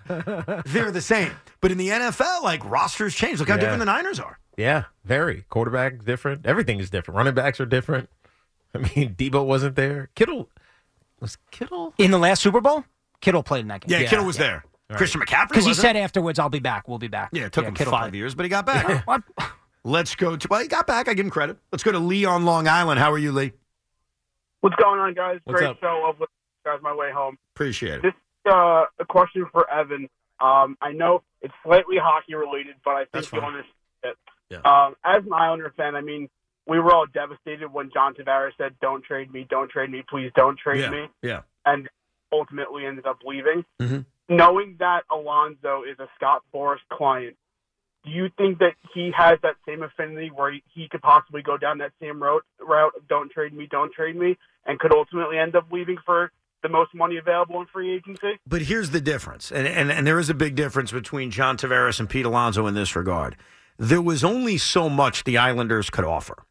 The Islanders gave him the most they could offer. And at that point, you're helpless. Like, you make your max offer, you hope for the best. That's not the case in baseball. So where I will be frustrated, I can't speak for everybody, but certainly with me, it's going to be, you're Steve Cohen. You can't be outbid. And anyone who breaks down the analytics or he's not worth this or he's not worth that, then you've missed the point of Steve Cohen. Like, I get it. Sometimes you make business decisions that, when you really break it down, maybe it's not the smartest take based on the stats. But you've got a billionaire owner. And I thought a part of having a billionaire owner is you'll never be outbid for your guy. You'll never let that happen. Well, I think the only thing that we don't know is whether or not they still really want him.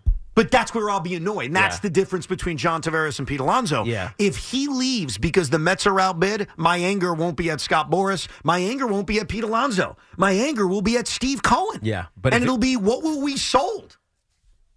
So the challenge will then become, we'll never know what Pete thought. Well, we have the same thing with DeGrom, yet people have already formulated what you think he thought. That's what I mean. And the truth is, the Mets weren't even close to bidding on DeGrom. We'll only speculate unless he comes out explicitly and says, I didn't want to be here. Right, which he never did. No. And by the way, that's accepted now amongst Met fans. Well, Jacob deGrom never wanted to be here, when the reality is, again, Mets made the right decision. I'll give them that. The Mets weren't even in the ballpark of outbidding the Texas Rangers. No. I can't have that happen They again. didn't. I don't know if they even tried, though. That's the problem. They tried on a short-term deal. That's what they tried on. Yeah. And their attitude was, and maybe it's the same attitude with Pete, if we can get him back on this deal, we'll do it. If it's not, we won't do it. And that's why... Look, John Tavares leaving is still a scarring experience, even though the Islanders ended up better off. Like, we now have history to tell us they went to back-to-back conference finals. Like, the facts are the facts. Like, this franchise had not won a lot. They won one round. They finally did it with JT, and he did get the game-winning goal. Like, I was there in the building. I respect it and appreciate it. But they did more when he was gone. I understand that could happen with Pete Alonso. I understand that could happen with anybody. But the Islanders, at the end of the day, could only do so much to keep him. That's not the case with the Mets and Pete Alonso. Because they have the money. It's just whether they have the desire. One minor correction, the Islanders didn't go to back-to-back conference finals. They went back-to-back Final Fours. There was 1 year. There were 3 East teams. See, now you're being a douche, and it's pissing me off. I'm just saying it's not these I finals. understand that it was different in the bubble. I get This it. is actually the year after the That's bubble. right, the year after. They got to the conference finals, okay? Well, how could do you parse determine who made it when 3 Because teams they in the were East made it? Were they in the same round? They were in that round. Against the That's my point. same freaking team? Against the same, but the Canadians were in it. They're in the East. I'm gonna lose it. Just telling you. I'm just Tiki, being. I get it. being I knew it. I understand it. I experienced it. I'm telling you that that's stupid and it doesn't matter. They got to the okay, I'm going to make him better. Go ahead. He wants to be a hockey douche. Okay. I respect that. He wants to be a hockey douche. Come on. I waited till 5:18 to be a douche today. That's fine. No, not just douche. Hockey douche. Yes. It's specific. They got to the semifinals in 2 years in a row. I accept your answer. I understand the NHL did the Fugazi changing of things. We would have played the Canadians in the Stanley Cup final. It was weird. But I'm just saying, if 10 minutes ago you're going to press Tiki on why his team didn't really win a Super Bowl when he was a kid, you can't be touting he went to back-to-back conference finals. They went to back-to-back conference finals. They went to the same round 2 years in a row. Like, yes, it was called different. Yes, it was realigned differently. Did they get to the same round 2 years in a row? Yeah, they got to the semifinals. How'd you guys do last year? The Rangers had a chance to go to back-to-back semifinals. How'd they do? I forgot. How'd you do? Did you get back there? Well, we should have swept and we didn't. Did you get smoked in the first round after having a 2-0 lead? I can't remember. I wouldn't call going to Game 7 smoked, but, you know. You were up 2-0 and you were celebrating, all of you. How'd you do? We lost. You want to be a hockey douche? I'll be a hockey douche. Yeah. You know why we lost, Evan? Because we're New Yorkers and we always lose. Okay? That's why. Don't hit me with the soft spot. Just saying. We all suck. We're all in this together, and it's a question of who sucks less. We're all a bunch of losers. By the way, you remember we were talking about the then Redskins? Oh, what rabbit hole did you go down? What? Both of their Super Bowls were strike seasons. Yeah, that's 87 true. too. 87 as well. By the In way, 87, they used replacement players, and there were results with the replacement players. And you want to go one more down loser memory board? What's that? The Devils won a cup, and the Knicks made a finals on strike-shortened seasons, too. So when we even get Different. They played a lot more games. I get No it. one remembers those regular seasons. No. It's funny, but in the NBA and the NHL, don't matter. Right. It matters far But less. when you play 16 games, all of a sudden you're playing 9? Yep. Or what was it, 15? It was 9 in What was 1982. I know, but what was it? 15. 15. So Yeah. that was only one. But it wasn't just the 15. They played a bunch of games with replacement players. Right. That was the other I problem. was just looking at the replacement player rosters. Yeah, oh no, it's crazy. We'll get back to your calls in a second. Plus, Tiki Barber blames Tom Thibodeau for all the Knick injuries. I think he's being really, really mean. But I will stand up for you, Knick fans. Don't you worry. Evan and Tiki here on the Fan on this beautiful Wednesday. Tomorrow, coming up at 4 o'clock, Sean will get to make a big show decision because he beat me in pickleball. Looking forward to that, plus the return of Bad Tiki. And plus, we're another day closer to the Super Bowl, which is very exciting. Kansas City, San Francisco, the rematch. By the way, you were mocking the Lakers, saying they didn't really win an NBA title. I just read within the last 10 minutes, Anthony Davis, quote, "We were running through that league. We were going to win anyway." So he's already out there attacking back at Tiki Barber, saying we would have won the NBA title anyway. Maybe they would have. Maybe they would have. But attrition has a way of cowarding all of us. Yes, it does. Speaking of attrition, we started the show this way about 3 hours ago. Obviously, we were waiting word on Jalen Brunson, who injured his ankle last night at Madison Square Garden. It was very, very scary. Looked like he turned it. Didn't leave in a boot. Didn't leave limping horribly, like a slight limp. Yeah, it So wasn't crying either. It just kind of like took a shoe off. Like he's like, hold on, let me readjust my shoe. That's right. So it's encouraging. It was encouraging that it isn't going to be catastrophic, but he may miss time. So obviously we're waiting word from the Knicks on, does he play tomorrow night against the Dallas Mavericks? Does he play over the weekend? But Tiki thinks this is all Tom Thibodeau's fault. He works his guys too hard. He shouldn't have been in the game up 20. You put luck against you when you grind during the regular season. I know the games matter because you obviously need to be. You want to host, right? You don't want to be traveling, and the last thing you want to do is be anywhere close to the play-in tournament because we know what happens. You want the highest seed possible. Right. You want the highest seed possible. So winning regular season games is the way to get there. But the league has turned into we need to protect our star. And the reason is because in order to win a championship, you have to have a top 5 player. You just go back and look at the history of NBA champions, from Denver to the Golden State Warriors to who won it before them? The Toronto, yeah, with Kawhi Leonard, Milwaukee Bucks, right? Then Golden State again, even Cleveland. Like all those teams had top 5 players. Now the Knicks, I'm not saying have a top 5 player, but Jalen Brunson was working his way towards being one.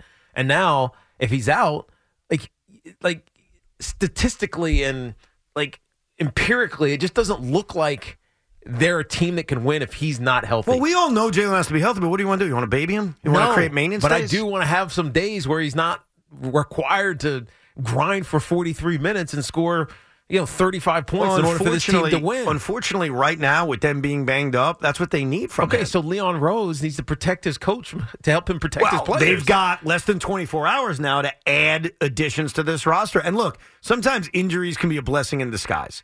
The Knicks are going to have a tough time winning games if Jalen sits until the All-Star break, which luckily is only 4 games. They may well go 0-4. That's not going to bury them. They could still get a top 4 seed in the Eastern Conference, and maybe they steal a game or 2. But Jalen Brunson getting that rest, it's a good thing. Right. That's a and positive it was coming thing. anyways because, I don't know. Would it have come if he Yeah, because the hadn't got All-Star hurt? break, you have 8 days off, and even though you're playing in an All-Star game, it's an All-Star game. Yeah, and you're chilling, right? You're not grinding like you are. You're not traveling as much. Like it's just you get a chance to chill even if you are at the All-Star there break. are certain players in this league that don't need maintenance days. There are guys that do. Like down in Philadelphia, I'm sure our former PD Spike Eskin will talk all about this. Joel Embiid is built to be a maintenance day guy. He just is. Well, physically, he's got that body that needs the rest. Well, he's also never healthy. True. Like, you're waiting for Joel to get hurt, and unfortunately for him, he did get hurt. No, he's one of those guys that came into the league. It's like, I mean, they say this in every sport, but it's particular in the NBA. If you come in hurt, you're likely going to stay hurt. And that's been the story of his NBA career. Yep. He's a great player when he plays. He's unreliable to stay healthy, especially during the postseason. You know, Joel Embiid has missed a playoff game in every year he's been in the playoffs. Wow. That's a true story. So I get it with Joel Embiid. Hey, that guy needs maintenance days. Jalen Brunson doesn't need maintenance days. What happened last night was bad luck. That's what happened. Yeah. Yes, he was in a game with a 20-point lead with 8 minutes to go, but you know what? But that's what makes it bad. So if it happened in the second quarter, it was okay against a terrible Grizzlies team, and it was in the end of the game with a 20-point lead or whatever it turned out. Well, when he got hurt, it's funny. So it's crazy how this works out. Right. They're up 20. They go back to Jalen Brunson. Yeah. The Knicks then watch Memphis make a run to cut it to 8. Right. And now there's about 4.5 minutes to go in the game. Right. Would they have 7 3-pointers? Yeah. That's when he got hurt. So when he got hurt, the game was actually getting close. Right. So why even put him back in? So this is revisionist, and I admit that. But why even put him in the first place? Because you don't know the lead's going to go from 20 to 8. Well, okay, but if it's going to do anything other than that, which is likely to stabilize, you don't need him. Yeah, but you don't know that. I mean, you don't know that. I know you don't. Look, I have many questions about Tom Thibodeau, and we will address them as the weeks go on, marching towards the playoffs. My skepticism on him, the fact that I find it completely hypocritical of Knick fans to mock Glenn Rivers and then say, but I got Tom Thibodeau, as if Tom Thibodeau has accomplished more in the postseason. He hasn't. Otherwise known as Doc. Well, okay, but he's not a doctor anymore. I know, but you keep saying Glenn Rivers, and every time you say it, I'm like, who the hell are you talking about? Does that bother you? No, it doesn't. Does that bother you, Loogie? No, I love the shtick. I'm sure people are like, who? Huh? He lost his doctorate. Whatever. You blow through one lead, you lose your doc. My point is, yes, there are questions about Tom Thibodeau come postseason time. I do not question these injuries being his fault. And again, for the most part, I'm with you. Because I like the fact that he grinds his guys because it's old school. It's kind of how I'd want to do it. But when there's a major rash of injuries, and I'm not saying it's all because of playing time and grinding 43 minutes a game, but 1 is okay. 2 becomes a coincidence. 3, something else is wrong. Let's go to Jim in Elmont, New York. What's up, Jim? Good evening, guys. Earlier you were talking about how Sean has a major show decision coming up tomorrow. Yes. And you were throwing around just how other people would judge it, right? Yes. My thing is the main person who I would go to, like a guy like Mark Chernoff, who actually would put Sean on the short list for programming. I know. We heard that the other day. Right? Yeah. How much he admires his humor and his talent. And in this month, it's been a great month for the show. Number one, you, Tiki, Tommy, him. He's an integral part to it. And I would say also, the last month for Sean, he had someone he admires the most, or someone that Susan Waldman actually gave him kudos for one of his monologues. It meant a lot to him. Probably one of the moments in his life he got a little emotional. Because if I'm going to comedy, someone who judges it, who I would go to, Susan Waldman to me in the comedic world has a little something there. Now, I'm going to give you some. Did you know, and Sean might know this, back in the day, in the younger days, Susan was part of a comedy duo, Susan Waldman and Joanne O'Brien. They had a comedy team many years ago. Yeah. And that's the way this is true. Tiki, go down a rabbit hole. Comedy duo, listen, comedy duo, they were the first female team to do Abbott Costello's Who's on First. It might be in the Baseball Hall of Fame. And here's how it kind of went. Who's on first? Who's on first? It's Johnny Who. Johnny who played for the Cleveland Indians before he got traded to the Dodgers. His favorite pregame meal was applesauce. You could look this up. I don't know. All right, thank you, Jim.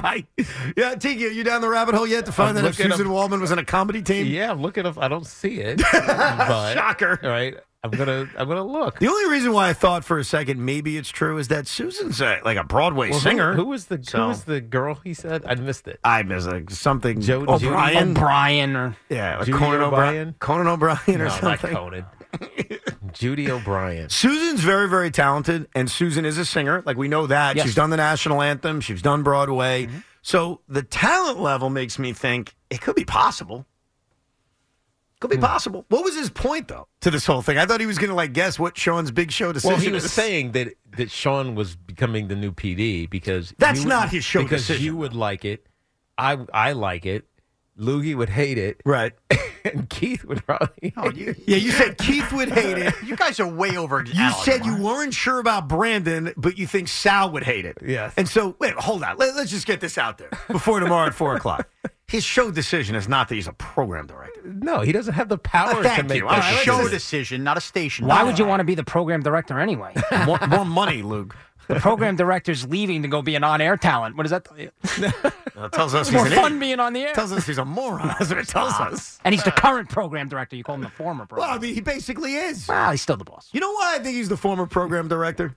I'm going to tell you why. Because we haven't seen him in 4 days. Come on, what do you stop? He was in Vegas, to be fair. Oh, he was in Vegas. Yes. Fine, that's fair enough because it was part of the job. What's he in Vegas for? For the Super Bowl. Super He Bowl. wanted to make sure Boomer and Gio took off carefully and everything was a success. Oh, you mean their show that's on at 4 a.m? Yeah, that show. 3 in the morning, actually. The one whose 3 in the producer morning. accidentally booked the wrong Randy Moss. Easy mistake. Anyone can make it. But here's why Spike's not the PD.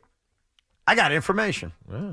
I got some interesting information. Oh, really? Tomorrow is a big day. Why is tomorrow a big day, you ask? Tomorrow's Sean's making his decision? Tomorrow, Sean's making a big show decision. Tomorrow, Bad Tiki is on the show. But also, there's another reason why tomorrow's a big day. Right. It's the NBA trade deadline. Oh. 3 p.m. Eastern. 3 p.m. Eastern time. And right here in New York City, where there's a basketball team with maybe some title hopes, you would think he'd be around and he'd be available. I've got sources that are telling me our program director ain't going to be here tomorrow. What? He's going to be in a city that doesn't have a team that can win an NBA championship because maybe their best player can't walk And right currently now. 3 games behind our team. Right.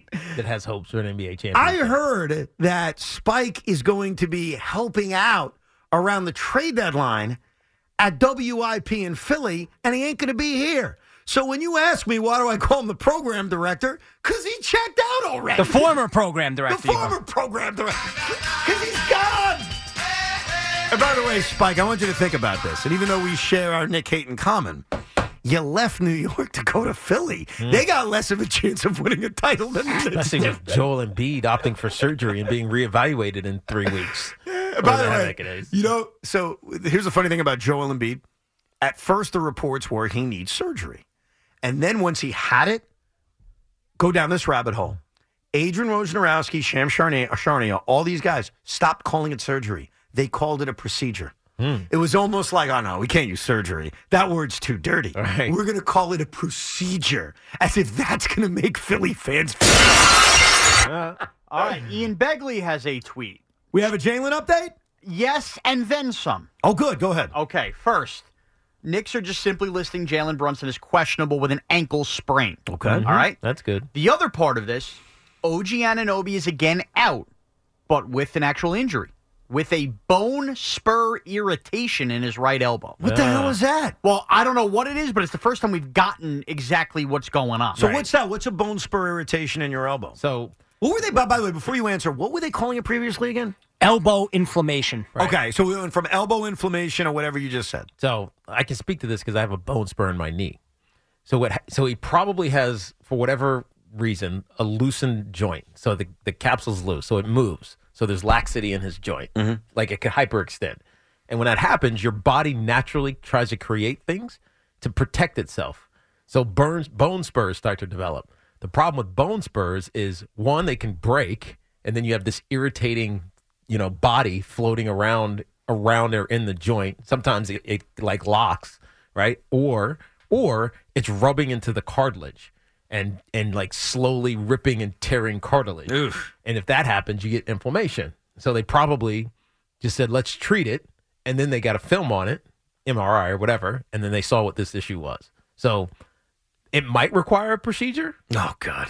Or a procedure or surgery? Procedure, because it's in and out. It's the same day. It takes 30 minutes, right? But I hope not, because once you cut somebody open, there's always problems that come forward. So what's the time? We still don't have a timetable on this. We don't. We all don't. are for the Knicks are forcing It depends on us. if there's a procedure. Gotcha. The If Knicks there's are a procedure, forcing it'll us. be like 2 or 3 weeks. If there's not, it could be a couple of days. Could be a couple of days, right. Knicks are forcing us to become like experts, like to be WebMD experts. I did a little WebMD on this. Okay. It says when you have this type of injury, surgery could be needed, but minor. It may take several days to a few weeks for you to feel better with this. Yes. Oh, so surgery wouldn't even knock you out for a significant period of time? No, it'd be more of like a cleanup. It's a procedure. Got you. That's exactly what I just said. Sean just wasn't listening. He was trying to go down a rabbit. It's like a colonoscopy. He's forgetting that I was a professional athlete and got beat up for a living. But, I'm a professional WebMDer. So. Well, that's what the Knicks are forcing us to do. They're forcing all Knicks fans to become WebMDers. Back to the Brunson thing, that definitely is a nice sign. That it's an ankle sprain, which you knew, and that they're not even ruling him out. So maybe he warms up tomorrow, and they see, is it worth giving it a try? I'll tell you right now, as much as you want to beat Dallas, I want you to beat Dallas. I can't stand them. You got to be smart. Like, this is where I would agree with you about being smart. When a guy's not hurt, like, you can't coach being afraid. You can't coach thinking, what if this guy gets hurt? Right. But now he is hurt. Now there is an injury. And I think that with an ankle sprain and the minutes that he logs, and we know that Tom Thibodeau would put him out there and he'd play a lot, you got to be smart about it. And even if the Knicks make a trade tomorrow, that guy's not walking through that door tomorrow night. That's more for a few days from now. So they'll be shorthanded tomorrow against Dallas. And if they're without Jalen Brunson, it's just not the end of the world. Like, the beauty of this streak that they've been on, where it's, what is it overall, 16 out of 19, something of that nature? By the way, not even the hottest team in the NBA. Yeah, Cleveland out is. of 19. Yeah. Cleveland Cavaliers are. Yep, sure are. But it's funny, all of us, myself included, we're all skeptical. Yeah. Because the Knicks, it's not that they beat them last year. It's that they bitched them last year. Cavs are soft, or at least last year they were. Like, they pushed them around. It's one thing to beat a team. It's another thing to look into their eyes and say, you're soft. Specifically Mobley and Jared Allen. No doubt. Like, two big softies. I admit that. And I love Jared. You know how I feel about him. So, as well as Cleveland's playing, there's that little smirk of, oh, okay, that's cute. That's fine. Now, by the way, the rest of the league feels that way about the Knicks. Like, oh, that's cute. They're fine. But at the end of the day, I don't know how scared they are. Do you think this run by Cleveland makes Donovan want to stay there? I think the Donovan Mitchell thing is so overblown. Like, he's not being traded by tomorrow. Right. He's going to be on Cleveland this year. Definitely. And I think how things go in the postseason will help dictate what the Cavaliers decide to do long term. And I love Donovan Mitchell. I really do. I've always admired him from afar. I think he's an awesome dude. He's obviously a Met fan, and I'm biased. But I have to ask a question. If you want to win, like that's what you want, why the hell are you trying to leave Cleveland? You're in a great spot. Yeah. Like, they're a good young team. Right. So if you're leaving the angle to go to New York or L.A., whether it's my team, your team, or the Lakers, why are you doing it? Well, and it's not like other stars that have bounced because they just couldn't win where they were. Right? Think about LeBron. Just try after try after try. It's never going to happen here. I'm going to Miami. You look at KD. You try after try. They move to OKC. Try after try. You get close, but I'm going to Golden State. Right. That's not Donovan's situation. You know what it would be, though? And by the way, maybe you respect this. It would be Donovan Mitchell saying, I don't live there. Like, I don't think it'd be any more complicated than I am from Connecticut. Yeah. I'm a Met fan. I want to live in Queens and commute. Like, I think it's as simple as that. And a part of me says, well, shouldn't you try to win? But then the other part of me says, it's way of life. Right. He'd rather be, like, who doesn't want to live in New York? I love New York. That's my home. Like, I respect that. Why he'd want to go to L.A. is beyond me. That's a dump. I hate L.A. I think it's the most overrated city in America. Traffic. That's one example, yes. Smog. The people are completely fake. Everything's a million miles away from each they're other. paid to be fake. They're all actors.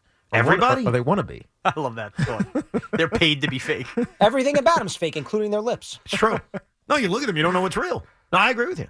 They're paid to be actors. So that's supposed to make it okay? No, it just is. Dude, if I did a Cinco de Five-O, a Cinco de Evo of the 5 worst cities in America, LA's in the top 5.